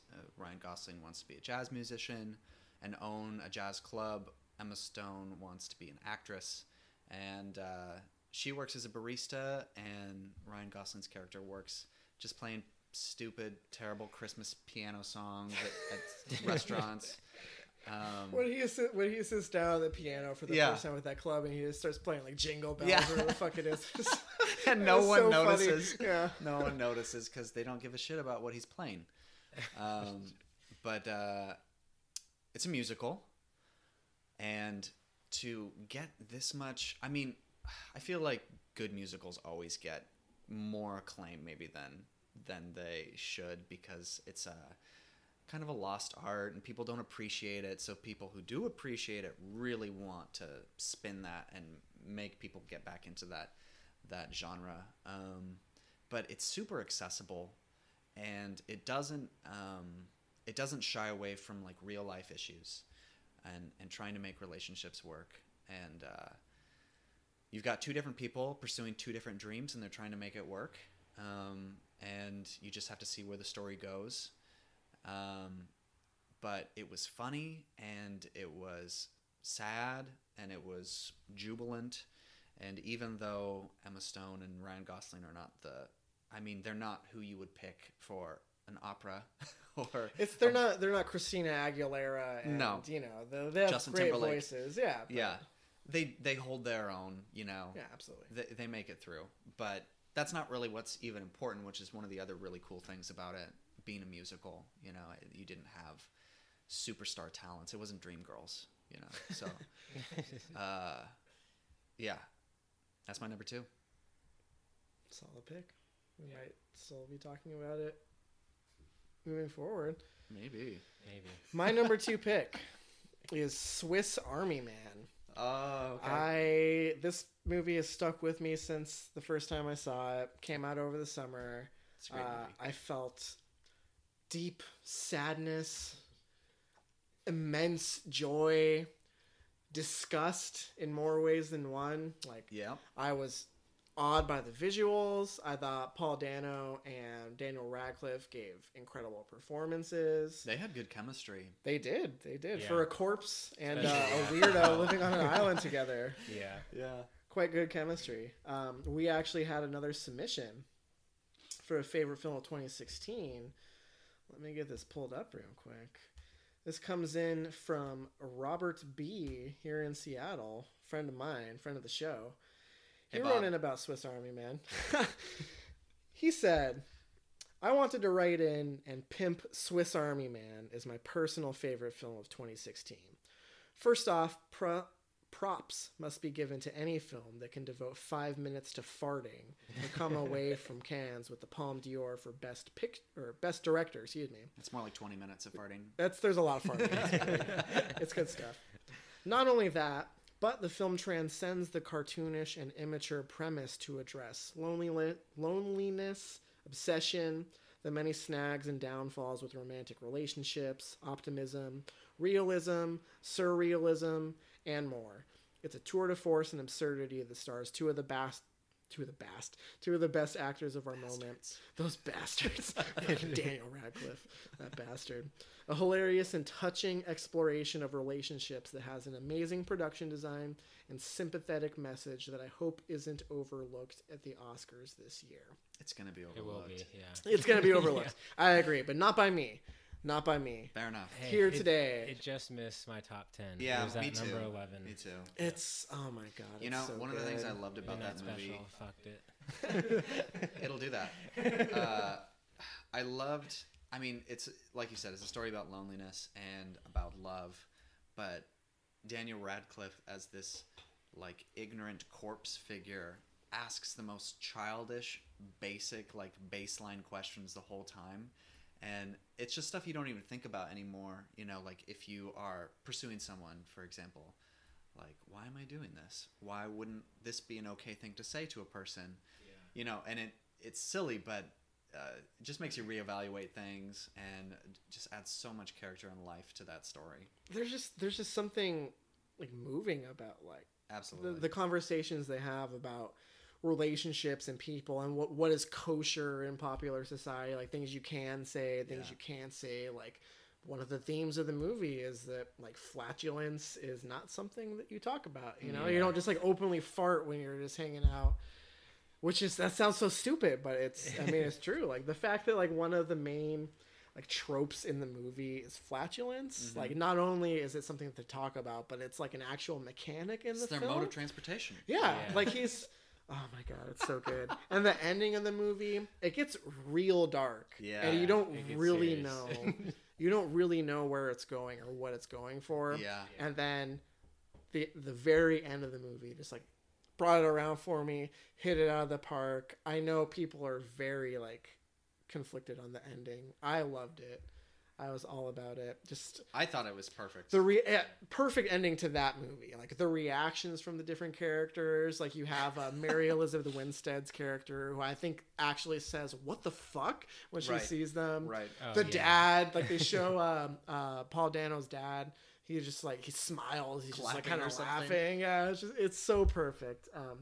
It's one that I've only seen once. I want to revisit it. But Yeah, me too. it stuck with me. I saw it in July or whenever it came out, and it's just absolutely adore that film. I kind of regret not having it on my list, but Yeah, I you knew it was should. going to be high up on yours, so I thought I'd make room for a couple other ones. They were probably two of my favorite characters to spend time with on screen, though. Like so it was just so much fun hanging out in the woods with them too. It's just really touching. Like Yeah. Robert mentioned it in his email, but like the production design, like some of the stuff that they create out in the woods, Like the bus. the bus scene yeah. where he's talking about looking out the window, and the revelation that you have about the picture in his phone. There's so much good stuff in this Yeah. movie. I cannot praise this movie enough. But that brings us to our number one picks of the year. I have a feeling. Yeah, I think I already know what Matt's is. I already know. I know what yours is too. Why don't you start us off? What's your number one film of the year? Should we maybe let Tom go first and then we just tag team it at the end? That's Ouch. probably a good idea. Sorry, I man. think Save All the right, best all for right, all last. right. Save Okay. the best for last. My number one film was Moonlight because it was perfect. Told a story that, I mean, none of my circle of friends have ever experienced, and that has never been on the big screen that I'm aware of, or at least not in a way that has made any impact on anybody. In that particular, like all of the like, it Yeah, is if you very. just want to talk about like significance of like the film itself or the story that's being told, it's kind of first of its kind. I love the way that it's told in 3 parts. Shows the development of a character over their childhood and young adult life. I think that's done really well. I thought all the performances were fantastic.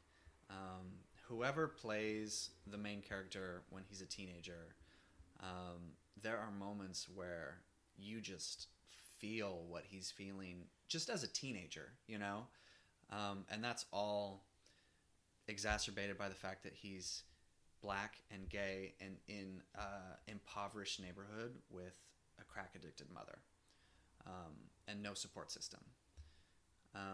It's a story about self-discovery. It's a story about sociological issues. But that was the most affecting movie of the year. I thought about that movie. I mean, there was never a question really whether or not that was going to be my favorite movie of the year. So Yeah, I might be alone here, but Hey. I think that's Number 6 for me. it. Did it? You're not alone. Did it? I mean, I definitely very much appreciated like the internal conflict with Chiron's character, as far as like Travis mentioned this, like in the third act,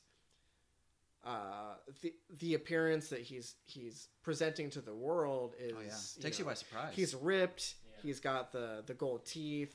I think he's a drug dealer. I thought the mother was going to get some more like supporting actress. Well, and acclaim. Yeah, she there's was. that She scene was. where he tries to act all tough and put that guy in his place, but it's almost as if he's like joking, like he knows he can get away with that, but that's not really him. That's I mean, I feel like that's the biggest theme in the movie. Yeah. Like he's not comfortable in his own skin, and it's part of his upbringing, where he grew up. Like that's not okay where he's from. So like he just had to like stuff down this part of himself, and he's never been able to truly be himself. Like he has that conversation in the third act when they're adults, where he goes to that diner and he discloses to his old friend that he's the only person, I think he says, I ever did that with. He's referring to the fact that there's a scene in the second act where they're on the beach and they kiss, and there might be some hand stuff that goes on. I don't quite remember,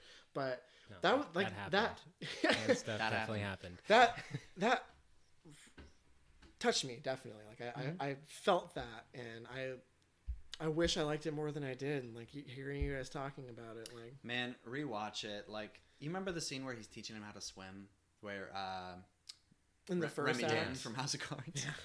In the first act, I do like that scene a lot, but I feel like it's almost overdone now, because that's like every like rebirth scene now is someone coming up from water. with the imagery understand of it, I enjoy. Yeah, it. no, Maybe it's a still little cliche. Good. I mean, but yeah, it looked beautiful. It's a beautiful film for sure. It is beautiful. Okay, that's my number 1. Sounds like we got the same number 1 film. Oh, I'm just gonna count down from 3, and you 1, guys 2, can 3. say it at the same Yeah, time. please. We'll do it. Yeah. Okay. 3, 2, 1. La La La Land. Land. Wow, you Hell guys should be yeah. in a musical together. That was like on point. This was my most anticipated movie of the year. Huge fan of the Gauze. I would marry him in a heartbeat if I could. Emma Stone, I'm a huge fan of her. I love Crazy Stupid Love, which they worked together on that film. movie as well. Everything about this movie. Visually, it looks stunning. It has this Technicolor kind of style to it. I still listen to the songs. Like, I have them on my phone. I listen to the music from the film. The choreography is beautiful. Like, there's that scene early on in the movie where they're up after that The party. observatory. Well, not the observatory. They go to that party where Ryan Gosling's in that like 80s cover band, and he's walking her back to her car. Scene. I'm not a huge fan of that song, but like the dance number, just the two of them dancing in the street, I thought was beautiful. I really connected with it in terms of the themes of, pursuing your dreams, but also that internal conflict where you've just been bashing your head against the wall for so long that you come to realize, like, am I good enough? Like, can I do this? Am I just going to be another person who tries their whole life because it's their dream, but it's a pipe dream, Like, I can definitely empathize with that. Like, that really struck me. Yeah. I've been trying to be a professional basketball player for like 15 years now. It's just not happening. Don't give up your dreams, Tom. Yeah. But, just the themes of going for your dreams, the romance in the film. I've been through some shit in my own personal romantic life, and some of the things that happen in this movie really touched me. I absolutely adore this film. Everything about it. It all rings true. There's been some backlash on it in the recent month, I guess. It just came out in December. People are talking shit on this movie, and I feel like Yeah, What would be an I've heard example? much backlash well, from I mean, there's a lot of backlash because people feel like it's derivative, and there's some, I pinky feel like that's finger, something you can just say. pinky finger in the air film critics who are like, well, this it's derivative because you haven't seen The Umbrellas of Cherbourg or whatever this film is, like, heavily influenced by Well, musicals of hasn't the he said time. that's like his favorite film of all time. Yeah, and it Chazelle? is, which he made this movie, he was influenced by it, so it Yeah. makes sense that you can see the parallels there. Right. But I think just because, like, I'm not a big musical fan. I haven't seen a ton of musicals. The ones I have seen have been kind of corny. But just because I don't have that context, like, it's impossible to have context for every film you see. Every Yeah. film is made by someone who was influenced by films that definitely impacted their overall vision. You know, like, I feel like I can definitely see that that's a fair criticism, but that didn't affect my viewing of the film. Like, I was on board start to finish. I laughed, I cried, I had a smile on my face. Did Absolutely you have loved it. Yeah. A twinkle in your boner eye the and- whole time. Rock hard boner. Ryan Gosling, Emma Stone. Come on. Come on. I'll probably echo everything Tom and Matt have already said about it, but yeah, it was my favorite film experience all year. Musicals are usually a genre I shy away from, but yeah, it actually made me a fan of them and makes me want to catch up on some classics like Singing in the Rain. I actually was planning on seeing a screen of that tonight. It's playing at the Cinemark, but we're doing the podcast instead, so Bummer. I'll have to buy the Blu-ray or something. And I also liked, I mean, it was very LA, and I liked all the LA imagery of it.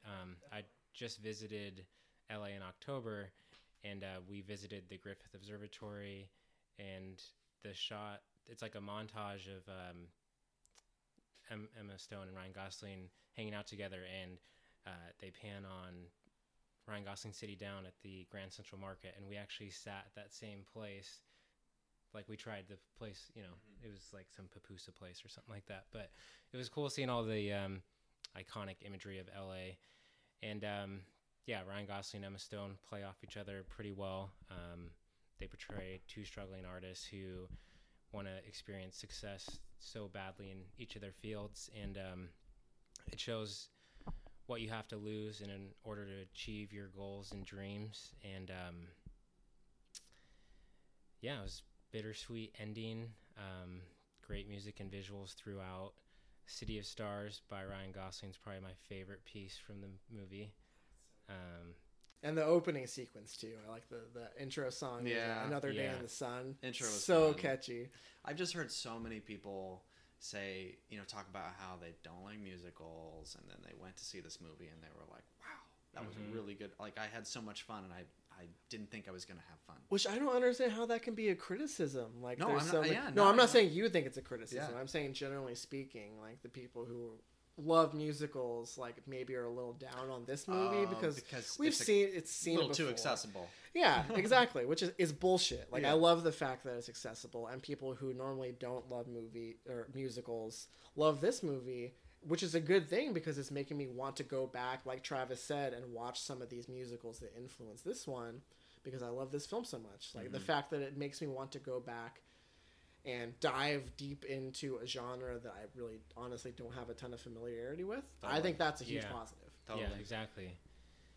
And yeah, it's probably a movie that I'm gonna go, watch this over and over throughout the years. And Ryan Gosling can do no wrong. He can act, he can sing, he can dance, he can play piano like a pro. I mean, he's Total dreamboat. a god. And I feel like I can't say enough good things about the epilogue in this movie. Like, you mentioned that it's bittersweet, but Yeah. like that hit like a punch in the gut. Oh, yeah. It- Yeah. I cried. You have so much fun during this movie, and at the end, Yeah. you're like, I don't know how I feel God anymore. damn it! It was Wow. absolutely Very conflicting. beautiful, Yeah. for sure. Well, that's our top 10 list, guys. We did it. We went a little long. Sure did. Almost so 2 let's- hours so far. Let's go over our honorable mentions. So some of them have come up over the course of the podcast, but Yeah. stuff that we saw that we really like, it didn't quite make it onto our top 10. I'll start. Silence, which I talked about a little bit. It's Martin Scorsese's new film. 30 years in the making. 2 hours and 40 Really? minutes long. Yeah, 30 he years. originally optioned the rights to this film in like 1988 or something, and Wow. nobody wanted to finance it. And this movie was mostly financed by like personal investors. Absolutely incredible. Adam Driver's great. Andrew Garfield's great. Great story about religious conviction. Big fan. Midnight Special. Really wish I had been able to make that on my top 10. Moonlight, for sure. Hell or High Water, big fan. Hacksaw Ridge. The Fits, which is a movie that we haven't talked I about. heard that was good. Yeah, that is really good. It's very good. It's on Amazon, I think, is where it's streaming. So Got a beautiful runtime. It's like 70 something. 82 minutes or Nice. something. Just Yeah. crank that out. That's if you're what trying I'm to talking catch up, do about. some cramming.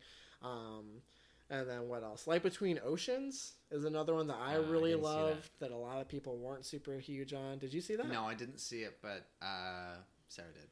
She wasn't a big fan. That's okay. She's wrong.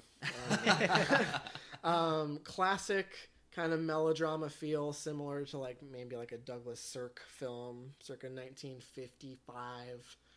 Really good. Michael Fassbender's incredible. Alicia Vikander, Rachel Weisz, incredible performances. Sad, looks beautiful. The Nice Guys, another one that I love. The That's on my Gauze. honorable mentions. The Gauze, so good. Keeping that fessed up.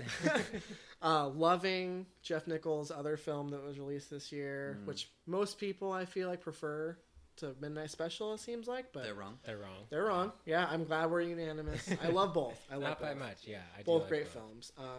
And then my last honorable mention is The Edge of 17. It's got a John Solid Hughes choice. feel. It's a teen drama, comedy, Dramedy. dramedy, if you will. Kind of like Juno, but way without better. all the, Way better than Juno. yeah. It's hilarious. It's emotional. I'm blanking on the actresses. Haley Lee Steinfeld, right? Yeah. She's incredible. Blake Jenner, who was in Everybody Wants Some. Yeah. He plays her brother. I thought he's really good in it too. Yeah. A modern classic as far as like teenage high school films. Really good. Travis, your honorable mentions. I'm gonna fire off a 10 through or 20 through 11, if that's cool. That's Whoa, what I please just do. did. So All right. fire them off. So 20, Don't Breathe. We touched on it earlier. Just a solid thriller. I had zero expectations for. Looked kind of dumb from the trailer, to be honest. But, yeah, it was actually really good. Captain Fantastic. We haven't talked about that yet. Yeah, That'd be my number yeah, 19. I love that. 18, The Fits. Matt just touched on that. And 17's Utopia. Mm-hmm. 16, American Honey, which I don't think, did you either of you see? I No. didn't see it. That was a movie I wanted to like, I wanted it to be in More. my top 10, but yeah, I mean, it's really good. I don't really have anything negative to say about it. It just, wasn't as special as the other ones. Sure. Hunt for the Wilder People at number 15. Matt touched on that earlier. And then 14, 10 Cloverfield Lane. 13, Sing Street. Mm-hmm. Don't feel like that's been brought up yet. It's in my top 30. Okay. that's Love Sing good. Street. Tom, did you see that? No, I've been putting it off because I'm It's not on Netflix interested. now. It's really good. Get Did you interested. see, It's really good. Did you ever see Alright. Once? Once? Yeah. No.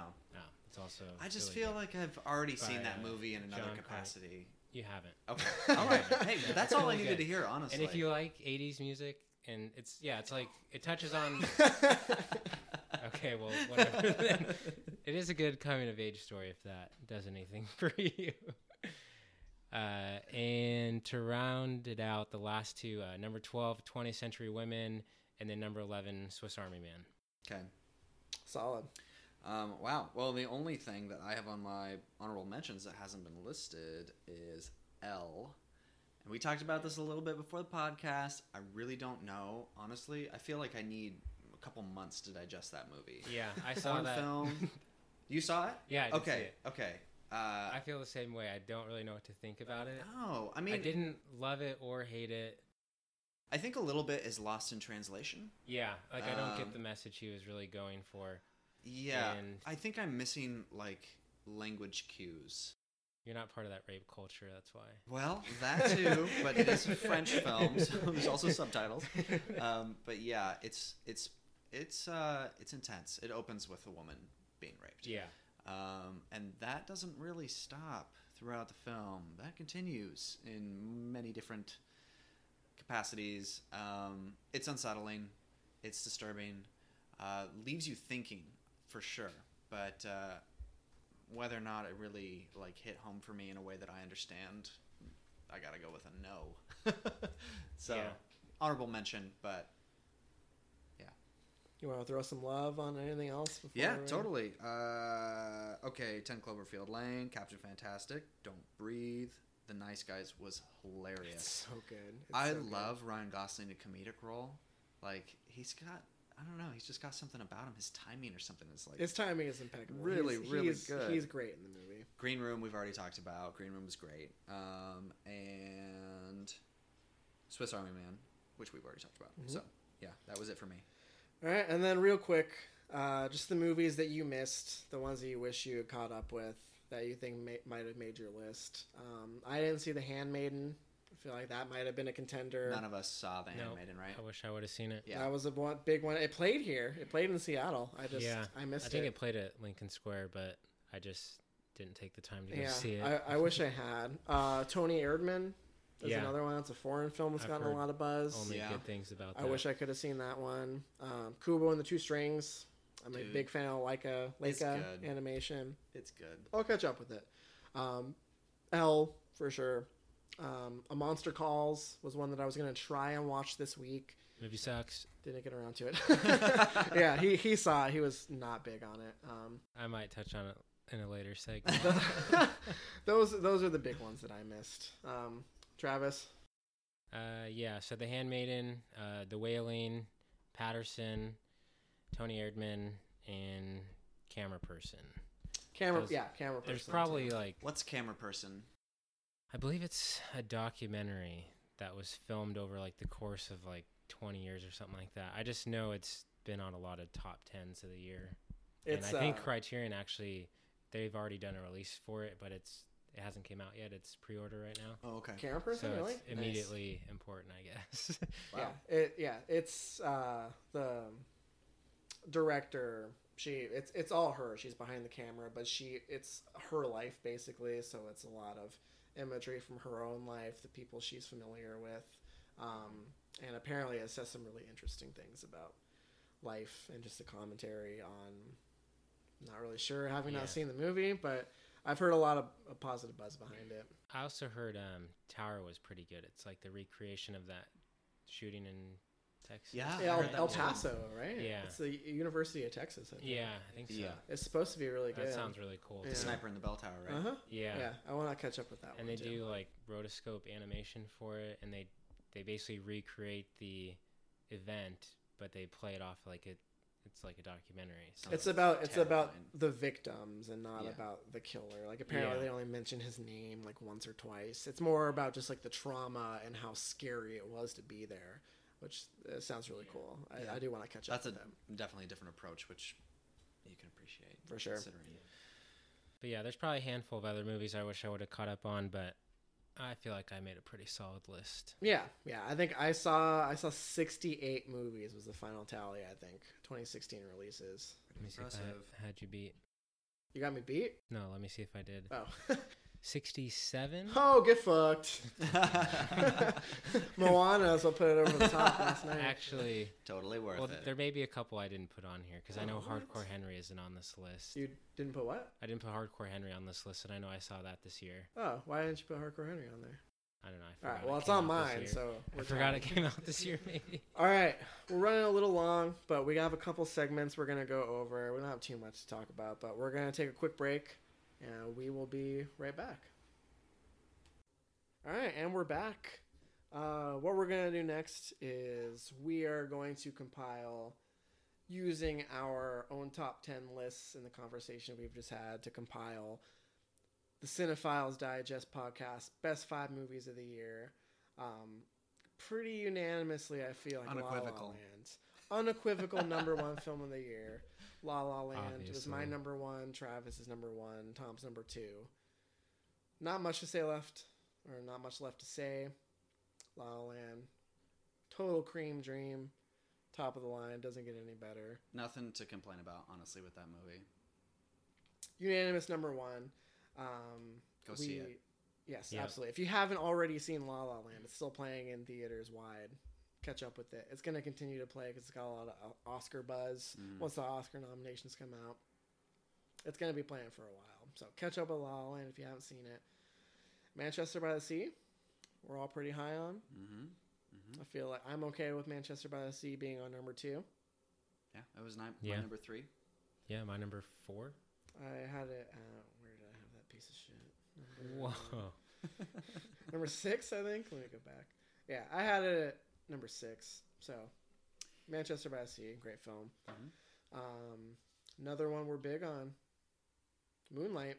Not so much me, but Tom's number one film of It the earned year. its Number place. 6 for It me. earned its place. And I definitely grappled with that one. Like I said, 11 through 20, a lot of those are interchangeable with toward the bottom of my list. So I'm totally okay with Moonlight being on this list. Hell or High Water. I mean, we had a write-in submission. We all really liked Hell or High Water. Yeah, number 7 for me. Mm-hmm. What was it for me? I have to look. It's either 5 or 6, I think. Yeah, it was around the middle. 6. Yeah. 6. I'm okay with that coming out at number 4. And then, This was kind of a toss-up. yeah, I think we decided on Midnight Special. It was between Midnight Special and Arrival. Yeah, I could say that there's a little room to play around there, but Yeah. overall, Or Midnight even like Special- Swiss Army Man, because I had it at 11. You had it at 2? I had it too. And Oh, Tom I had it at 11 or 12. No, I had Wilder People at 11, so probably would have been my number 12. Yeah. That's so, fair. Uh-oh. And I we feel like had that a one's write-in pretty- submission pretty also. interchangeable. Three-way Number tie. 1. Yeah, that's good. But wait, Midnight Special, I want to throw some love on Midnight Yeah. Special. Even though Absolutely. it didn't make my top 10, but it was right at the Absolutely. edge there.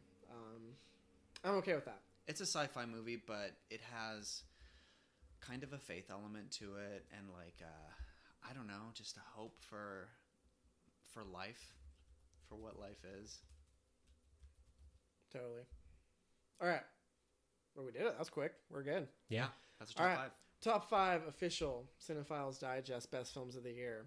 Coming in at number 5, we have Midnight Special. Number 4, Hell or High Water. Number 3, Moonlight. Number 2, Manchester by the Sea. And number 1, La La Land. Swiss Army Solid top Man 5. and Arrival.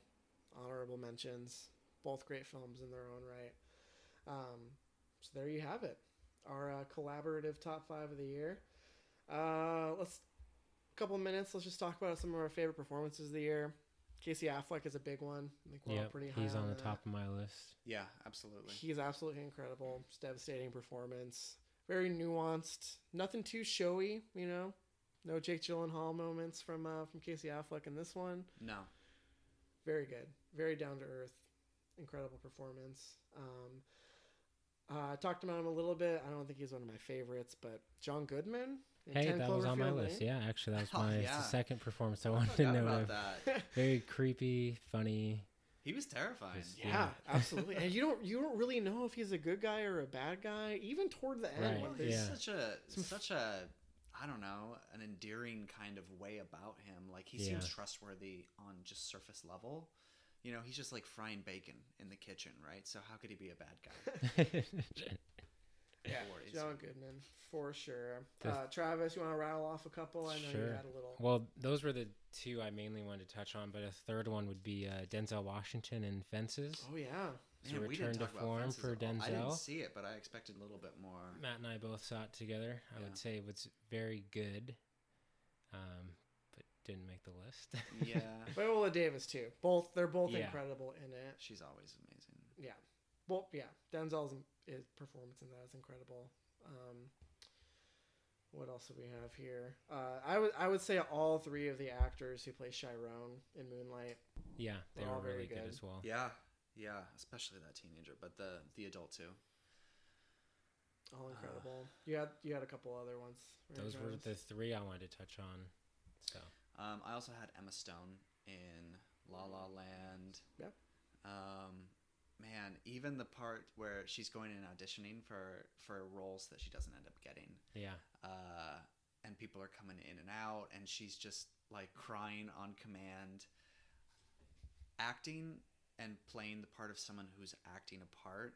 Like I can't imagine how difficult and how nuanced that has to be to actually pull it off. But she was spectacular in that film.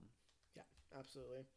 Travis, just go ahead and rattle off some of the ones you so want to for talk about. female performances, the three I wanted to touch on was Carisha Fairchild and Carisha. I thought that was an incredible performance. Haven't seen her in anything else, and her character plays as like an unreliable narrator where you don't know if what's all going on is actually going on. And Annette Bening, like Matt touched on earlier in his top 10 in 20th Century Women. And then I did see Jackie and Natalie Portman. Oh, Natalie yeah. Portman was great in that as well. I left that off the ones I missed. I'm bummed I missed that one. Me too. I think the performance was probably the strongest part of it. So all I have for just male or, female lead performances, I thought Shia LaBeouf and Saoirse Lane were great together in American Honey, and Ryan Gosling, Emma Stone in La La Land, and then I thought Elle Fanning had a great year with Neon Demon in 20th Century Women. And I'm excited to see what she's going to do in the next few years. I think she's going to be an emerging star. Yeah, and I would throw Michael Shannon in the mix too. I mean, sure. he's great in Midnight Special. He's incredible, but also Nocturnal Animals. And in Loving. And in Loving, yeah. Very small part in Loving. Yeah. Very memorable. He's so creepy. Yeah. He pulls off creepy in a whole nother way. The only person I would add is Jeff Bridges, because... Oh, yeah, in Hell or High Water, yeah. Man, I listened to this interview with him, too, where he was talking about hanging out with these Texas lawmen and learning the tricks of the trade and just, subtle things he picked up from them. But, man, he personified that role and really gave life to that character in a multi-dimensional way. You could read between the lines to see kind of what he was thinking, even though it wasn't what he was saying explicitly. Yeah, good pick.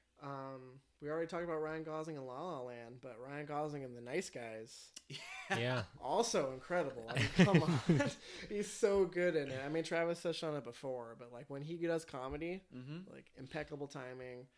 There's so many. He makes The Nice Guys for me. I think. For Yeah. sure. Yeah. He is incredible. The one thing that did bum me out about that movie was I did feel like a lot of the funny parts were showcased in the trailer. Yeah, that's true. Like a lot of the big comedy moments. I don't know if I saw the trailer. Really? Yeah. I saw it a bunch. I was pretty hyped for that movie. And Shane Black, I'm a big fan of his stuff. So this was his.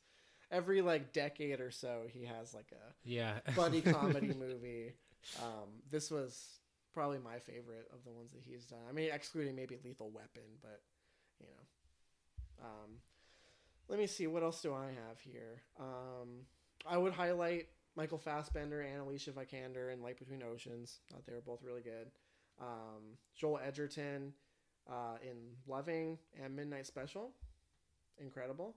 And definitely one of my favorite performances from an actress. I am looking up her name as we speak, but Joel Edgerton's partner in Loving. Ruth Negga. She is so good. She's very sweet. Her dramatic moments are beautiful. Just her voice. She's just, God, there's just something about her performance. Electrifying. It's an electric performance. Very, very good. I loved her a lot. I'm looking forward to watching that movie. Very good. Annette Bening, I loved her. I already talked about her. And then let me see if there's anything else I have here. The only other one I would want to mention would be Viggo Mortensen in Captain Fantastic. Oh, yeah. We haven't talked a lot about that movie, but it was fun. I loved it. I thought it was really great. I don't know. I poked holes in it, Matt. I'm one of those guys. Just poking holes in everything, fucking Tom. I know. It was a movie that I saw in the theater, so some of it is kind of, getting away from me. Don't have too much to say about it, but I do remember really liking it at the time. Sure. It's a little bit idealistic. A lot of bit idealistic. Oh, for sure. Absolutely. But Viggo was good. He was very good. I feel like very good year overall for performances, but there aren't, except maybe Casey Affleck, there really aren't any. I mean, that's the performance you just keep hearing again and again is Casey Affleck in Manchester by the Sea, and it's well worth the accolades that he's receiving. But yeah, I mean, as far as like performances for the ages, I don't know if we really got, there's no Daniel Day-Lewis and My There Will Left Be Foot. Blood. There's no Daniel Day-Lewis in Chicago. Nothing quite on the level of that, but overall, very solid year for performances, I would say. All right, 2 last things before we go. Let's talk about the worst movies we saw this year. And I feel like we should preface this by saying that We make a point of watching good movies. yeah, I mean we all work full time. None of us are full-time movie critics by any means. You know, we see a fair amount of movies, but I do my best to prioritize movies that I feel like I'm going to actually enjoy. Right, yeah, same here. So I feel like none of us probably saw the legitimate worst movies of the year. No. These are just our own. It comes with the caveat of these are our own personal worst movies. These are maybe the movies that you saw, but you're wrong. Or that too. Definitely not with mine. All right, well, you start us off then, Travis. All right, What was so the worst worst films movie of you the saw? year. Cuts, Travis. So these are 3 comedies that just weren't Sucked. for me. They're for the mainstream audience at best. Mike and Dave Need Wedding Dates. Oh no! That felt like a lot like Dirty Grandpa, just not as funny. Travis Dirty Grandpa was fucking loved Dirty amazing. Grandpa. He was. It probably helped that I had a creaming full over it. screening with it, but I thought Robert De Niro and Zac Efron were Oh, hilarious in that movie. that's what Dirty Grandpa is. And this was the first time I actually didn't like Aubrey Plaza in something. I thought her character was very annoying. By far the weak link Yeah. of the 4. So what? Yeah. It's Aubrey Plaza, Anna Kendrick, who I like quite a bit. Zac Efron. I thought he was. I like Mike and He's Dave. good. I thought it was pretty. Had Wasn't Dirty he in a Grandpa not DJ came movie out this this year. year? Mike and Dave. Oh, Or not Mike and Dave. I know what you're Zac talking Efron. about. It's already. It's probably It's terrible. It doesn't matter. Yeah. Fuck Zac Efron. And then Workaholics. Adam Devine. Yeah, He's a little much. he's always a little much. yeah, but Kind of I- thing. I liked Mike and he Dave. is funny though. I liked at Mike and times. Dave more than I thought I would like Mike and Dave. Yeah, I mean, it was just one of the worst, one of the lesser films I saw this year. Another one was Central Intelligence, a movie built off its 2 leads It's got to The bring Rock. in money, and that's about it. Yeah, I The haven't Rock seen it. and Kevin Hart. No, haven't seen it. I mean, it had a couple funny moments, but I don't know, the plot was a little messy, and yeah, just didn't like it. And my worst film of the year has to be Sisters, with Tina Fey and Amy Poehler. That's a 2015 release. Are you sure? Yeah, I I think saw it that's- I in think that's old. 2015. I saw it at Sundance here Let me in check. Seattle in 2015. I saw it on Oh, Tinder maybe I'm date, wrong. pretty Okay, sure. well, Whiskey Tango Foxtrot, either though, ways, if you wanna I spice watched that. it this year, and it was terrible. Okay. Yeah, Sisters was not very good. It Yeah. was. I mean, it's definitely not made for me, but yeah, it's just. I saw that movie with somebody. I'm pretty sure it was on a date. I don't remember. Not good. Not good. Not a good date. Disqualified, but yeah. Yes. We're in agreement that it was bad. All right. What about you, Tom? Okay, Suicide Squad was garbage. I didn't see that. I didn't see it either. I heard. It was fucking terrible. There's a reason I didn't see it. Yeah. So we had like plans to go see a movie with some friends.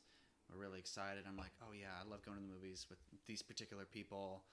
And it just happened that we were going to go see Suicide Squad. And I was like, but what if it's bad? And it was. It was absolute trash. The story was, I don't know. I don't know what to say about it except that the camera just follows Harley Quinn's ass the whole movie, and that's pretty much the movie. It's like Will Smith is a dickhead, and yeah. How was Jared Leto as the Joker? Man, his 30 seconds were riveting.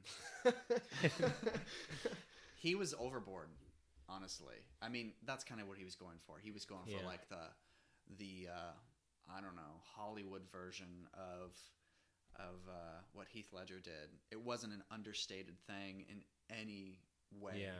And I can appreciate that. That's fine. Maybe there would have been more to that if he'd been in the movie more, but yeah, that movie was shit. And Did you see Batman vs Superman? No, I didn't see that. Neither did I. But I kind of want to watch both of those, but I don't know if it's worth the like 5 to 6 hour investment. I know I will hate both those movies, but I'm definitely the biggest Batman fan in this room. My entire life I've been obsessed with Batman. But I it's love gonna be Ben Affleck. And I love him as Batman. I know, Fuck but I that. love every Batman movie. Like even fucking Batman and Robin. Terrible movie, but bad movie. I can enjoy that. Is movie. that the Like, one with Jim Carrey, or is that? No, that's Batman Forever. Okay, 'cause Batman I and do like Robin's the that one a with lot. George Clooney. I do like Batman Forever a lot. Yeah. Yeah, Suicide Squad just had no redeeming qualities. The best part of the movie was they do these little montages when they introduce each of the characters, right? It's sort of like what was that? I can't remember what movie you were talking about, but it's like this is the person's name, 20th Century Women. and this is where they're from, and this is their background, and it gives like a 20-second cut of them doing something insane. And I was like, okay, this might be fun, and then it was not fun in any way. Yeah. But I also watched Hush recently. I was that's not it was not one of the ones I was going to mention, but there was a lot of hype behind that movie, and I did Yeah. not think it was good. No, it wasn't good. It was. We I were wouldn't like- even go watch so far it. and say it's a bad movie. We couldn't agree on what movie to watch this night, me and my friends, and we put on Hush. And for anybody who doesn't know, it's a horror movie, but the main character is deaf, and that's The that's gimmick, the essentially. gimmick totally. And I thought, oh, this might be interesting actually. It could have been. It could have been interesting if they'd played that up more. I wish they had more scenes where you can't hear anything and you just see crazy shit, or I don't know how they could convey feeling something, but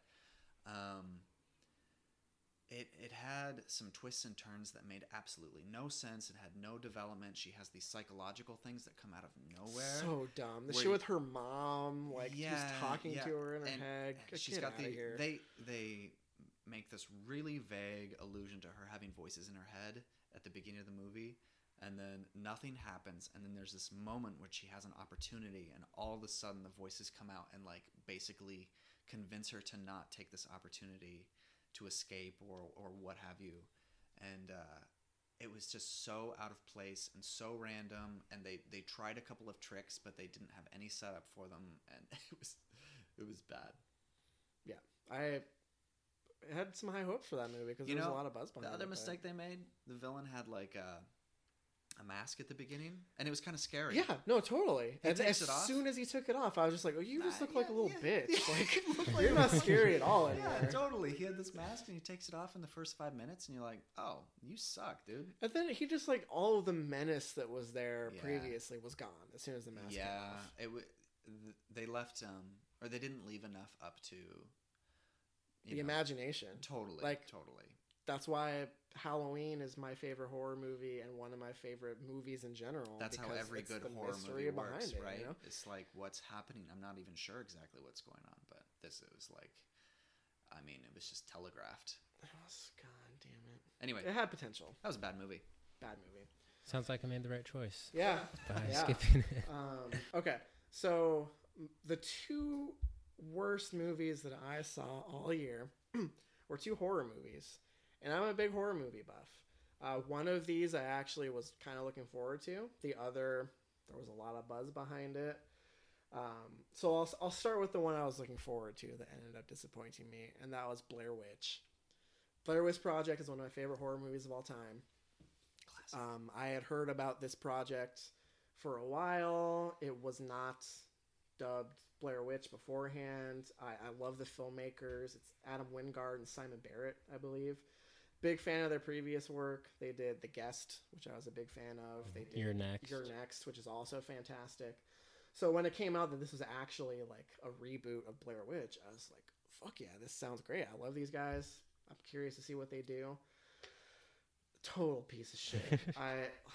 There were a couple creepy moments that I thought were kind of cool. One of the big things, which is a positive and a negative for me, is that they show what the witch looks like. Oh, that's a mistake. Big time, but it was actually creepy. Did they do it early? No, Okay. toward the end of it. All right. I can live with that. I wish they had Don't they it. show her Huh? in the Blair Witch at the very end for No. like a second? Uh-uh. No, you don't see anything. You see some dude like tweaking out in the corner, right? With With his back to the camera. Yeah, yeah, you that's who I'm thinking of. Yeah, well, that's how the Blair Witch ends. Like, because they build up this thing at the beginning where it's like a story where the witch would like force the character, like the her victims, to like face a corner while she murdered the other one. So Heather in the Blair Witch Project goes downstairs and sees her friend in the corner. Like that moment for me is one of my favorite horror moments of all time. So they revisit that in this movie. Totally fuck it up. The performances are terrible. It just looks too crisp. Like they're using modern cameras, which, you know, cameras are a lot better than they used to be when the Blair Witch Project came out. So I get that. Goes completely off the wall with like the otherworldly elements. Like it just gets fucking ridiculous. It was terrible. Bad performances. Not scary. Big disappointment. Only movie I saw that was worse than Blair Witch was The Shallows. So wrong. So wrong. Terrible, terrible movie. The shark looks like a piece of shit. Everything that the characters do don't make any logical sense. There are awful attempts at humor that just completely fell flat for me. The guy on Travis the beach likes is to say- amazing. The drunken guy Oh, on the no, beach no, is no, no. hilarious. That was so stupid. Was it the I worst was shark movie you've ever seen? Literally laughing ever? out No, loud. not ever. No, it's not as good as Jaws, but it's up there. Oh my god. No. It's very entertaining. I don't care if it's realistic or not. It did its job. It wasn't about being Blake realistic. Lively carries It the was- film, tour de force, Mm. and just knocks it Notable out of the performance. park. Exactly, yeah, it's one I missed. No, absolutely not. I love I it. How about the shark, though? Loved it. No. Loved The it. shark. It doesn't make any sense why the shark is even there. Is it a great white? Yeah. Are they in the tropics? No. Well, yeah. I don't. It doesn't matter where they are. It kind of matters. Why doesn't it make sense? It makes sense that the shark is there. It's not like out of place that there's a shark. But That shark has a crush on Blake Lively. Oh, that's bad. That's a bad it's a there's a romance subplot. No. But the shark is just circling. She's just It stuck on wants this her rock, bad. and it's just circling. And they try to justify it by the fact that there's like a whale carcass that's like floating in the water, so that's why the shark is hanging out, because he's just like Nibbling. munching on it, you know, like, and then moves around, you know, he's just circling the rock. But She's just dying of some Edge of my sort. seat, just it's a real piece of shit. Fuck The No. Shallows. Fuck everyone who thinks that's a good movie. It may be serviceable in its execution. It looks okay. No suspense, because I could not suspend my disbelief. Matt wanted to hate the movie. From the very first trailer, I was like, this looks like a piece of shit. And then Travis He and his had to live brother up to both it. thought they were hyped on it. Oh yeah. Okay. And I could not fathom how they thought it looked good from the trailer. And then the movie came out, and it was getting a lot of positive buzz. People seemed to like it. So I was like, okay, fine. I'll go see it. No. Biggest regret of the year. Besides voting Biggest for Donald Trump. surprise That was my of biggest the year. regret of the year. One of the biggest surprises of the That was year, The Shallows. All of our biggest Go see it regrets. now. We all voted for Trump here. We were all backstabbed. Yeah. No, that's not true. Or at least I hope that's not true. I don't think you voted for Donald Trump, did you? Well, I definitely got backstabbed. Is that what we're talking Yeah, about? we're getting into politics now. Yeah, so next week on the Politics Digest podcast. Okay, and then let's close things off with our biggest disappointment of the year. This is a movie that you were really hyped on, didn't live up to it, or, you know, whatever the case may be. Personally, your biggest disappointment of the year. Travis? Biggest disappointment of the year, A Monster Calls. I did not like this film. The kid was annoying at times. I'm sick of Liam Neeson's voice in film. He doesn't try and differentiate it one bit. I mean, yeah, it was just boring hearing him as the voice of the monster. And the design of the monster is boring. There's no like good action sequences or anything like that. People were comparing this to Life of Pi, which is insane. That movie is a visual masterpiece. And yeah, I mean, I was just so far removed from it by the time it was hitting on the like emotional moments of the film that they didn't land. didn't hit for me now.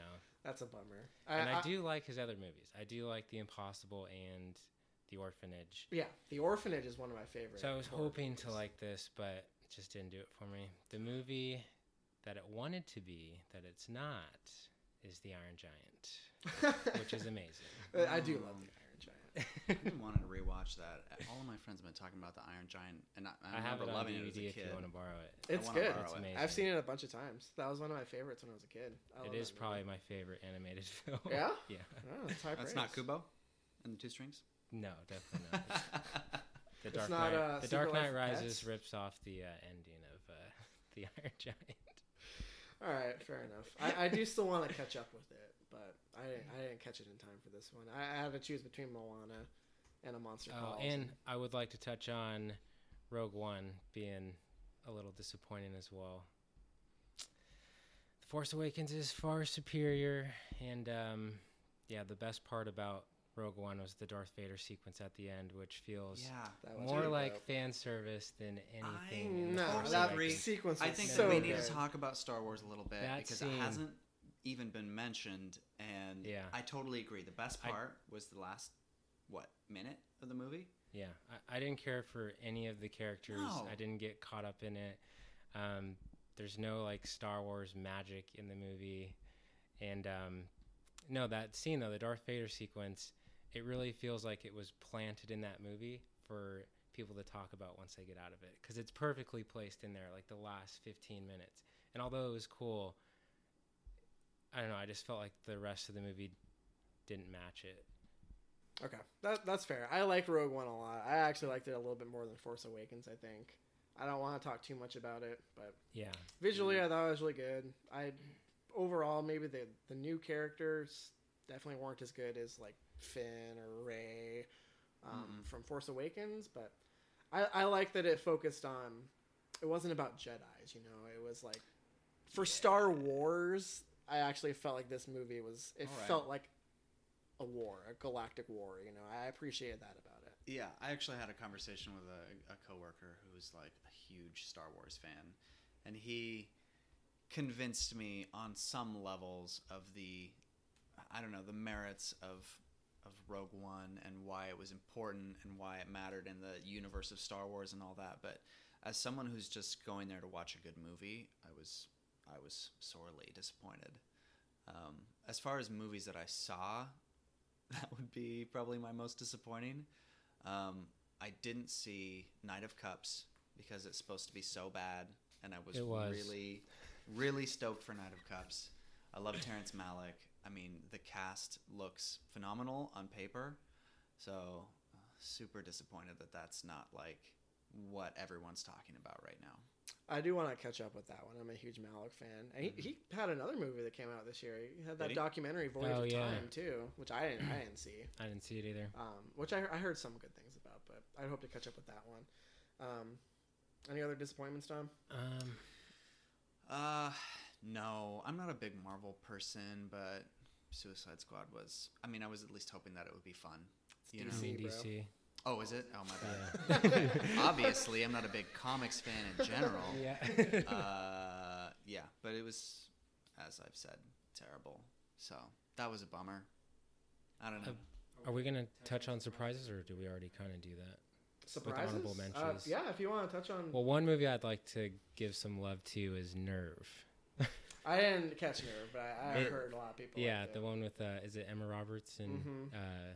Zac Efron? And Dave Franco. Zac Oh, yeah. Efron's not in it. Or no, I'm Dave sorry. Franco. Yeah, Is Dave this his Franco, DJ yeah. movie? No, that's not it. But yeah, I mean, it's got like a intriguing premise. It's pretty entertaining. It touches on like the current state of the internet and social media and like how kids use YouTube to get famous and all that. But it was actually, yeah, pleasantly surprising. The poster makes it look like a pile of shit. I mean, I didn't have any interest in seeing it, but then I just decided to give it, a watch, and yeah, I liked it. Cool. All right. My most disappointing movie of the year, and this is a doozy because this was one of my most anticipated movies of the year. I went and saw it with Travis actually. Mm-hmm. The Neon Demon. Fuck the Neon Oh my Demon. God. I was so hyped for this movie, and it's a misogynistic piece of shit. Visually, it's just Nicholas Winding Refn just retreading shit he's already done. I did really like the opening sequence. I could agree with that. I like the opening sequence. I like the score. Cliff Martinez is the score. I thought the score was very good. performances are really wooden, which is kind of his thing recently. Like starting, maybe not starting with Drive, but definitely with Drive. Kind of carried into Only God Forgives. But it just didn't work in this movie for me. Everything was too cold. It didn't come across. It just came across as bad acting to me. I thought Elle Fanning was fine in it, but I much preferred her in 20th Century Women. Way too heavy with its themes. It's just very heavy-handed. It literalizes its metaphors. So there's an expression that, as far as like Hollywood, that it's a town that'll eat you alive. Right. And it makes that literal in the dumbest fucking way possible. Oh my God. I left the theater, like I saw it with Travis, and you were much higher on it than I was. Yeah. The more I thought about it, the less I liked it. Such a huge disappointment for me. I'm baffled by the praise that this movie is getting by some people. I'm a huge Nicholas Winding Refn fan. Like, Drive is one of my all-time favorite movies. I love Bronson. I love the Pusher trilogy. I loved Only God Forgives, even, which I feel like a lot of people think the Neon Demon's like a return to form for him. Could not disagree more. Huge disappointment. Huge. Yeah, I definitely think its visuals and score are the two main things to point out about it. But yeah, I mean, it was a little disappointing because I expected it to be like one of my favorites of the year, just because I do love Nicholas Winding Refn as well. But yeah, I can't deny that it didn't fully work for me. Sure. Okay, well, I mean, that about does it. Real quick, I just want to touch on a couple of really good documentaries I saw this year. Excuse me. I'm not going to talk too much about them, but I just want to mention them because all three of these movies are streaming on Amazon, Netflix. So catch up with them. I'm talking about Gleason, which is incredibly emotionally devastating documentary about this ex-football player, Steve Gleason, who is from Washington State. He played football for WSU, played special teams for the Saints for 7 or 8 years, and he's diagnosed with ALS. And the movie is just about the progression of his disease. He's kind of doing this so that he can leave something behind for his child, because he gets pregnant with his I think they're married at the time that the movie starts. Yeah, they get pregnant right before he's diagnosed with the disease. I think it's actually right after, I think. Well, they might find out, but okay. I think technically it was conceived. Sure. So you see, like, it's about him leaving something behind so his kid can see what he was like before he was diagnosed. Yeah, he with does this like terrible disease. video diaries, and then also it just basically puts you in the room with them for like multiple scenes, and you just see how his disease just breaks them down as like a family. And yeah, the camera doesn't shy away sometimes, and it's pretty brutal. It's very emotional, very inspiring. It's beautiful. The other one I want to mention is Rats. This is Morgan Spurlock's new documentary, who's responsible for Super Size Me, that TV show 30 Days on FX. I think that's what it's called. It does not feel like a Morgan Spurlock documentary. He doesn't do any narration. It kind of has the cadence of a horror movie. It's just about like rats around the world from different perspectives, extermination, disease. It's literally all about rats. Yeah. It's gross. There's some scenes in this that made me want to barf. It's scary. They're creepy. There's some things. You shouldn't be eating I might a plate watch full of this. spaghetti while watching it. It's gross. It's tough to watch, but very good. Very good. I'd highly recommend it. And then the other one I would want to mention is 13th, which is Ava DuVernay's documentary about prison system and how the prison population has doubled during the Nixon and Reagan years, doubled again during the Clinton years, and about how it's a new form of slavery. It's a film for our times. It's very, very timely, very hard to watch. The only reason it didn't end up on my own personal list is just because there's been other documentaries that have done this. I wouldn't say better, but it's been done before. Very strong argument, very emotional. Definitely worth watching. It's a Netflix original, so catch up with that. Anything else you guys want to mention before we go? Yeah, besides Gleason, I want to touch on De Palma, which is retrospect on Brian De Palma's career as a director. It's just cool to see how his career's, progressed over the years, and you get to see some of his influences as well as how critics perceived him over the years. And it's just a cool, retrospect of his entire career. And I think wasn't directed by Noah Baumbach and someone else. Yeah. I want to catch up with that one. That's it should be on Amazon Prime still. Yeah. I want to catch up with that one soon. Well, I think that about does it. Does it for me. Yeah. Thank you guys for listening. They're not always going to be this long, but we had a lot to talk about. We're going to shoot for 60 to 90 minutes. If we can. Probably, if it goes long, we're not going to strictly adhere to a specific time limit. But just moving forward, we're going to try to do this bi-weekly as we're getting started. We all work full-time. We don't see as many movies as maybe some other podcasters. But we see a lot of movies. And we're going to try and do this every other week to start. We'll see what happens. I'm going to try to get the episodes up during the middle of the week. You can go to cinephilesdigest.com to find the link. And that site's been up for multiple years. So if you want to go back and look at reviews or old features, feel free. Thank you guys for tuning in. And stay tuned. We'll be back in a couple of weeks. The format is we're going to, review some current movie. We're going to have some fun stuff sprinkled in, some features. We'll talk about just general things what we watch throughout the week. Yeah, general format. We'll talk about some TV. We want to try and get to some TV on this, but we just went kind of long. So, thank you guys for tuning in. I myself have been wanting to do this for a long time. Glad I'm finally do it. Yeah. And thank you guys for listening. Tune in next time. Episode 2. We'll talk to you soon.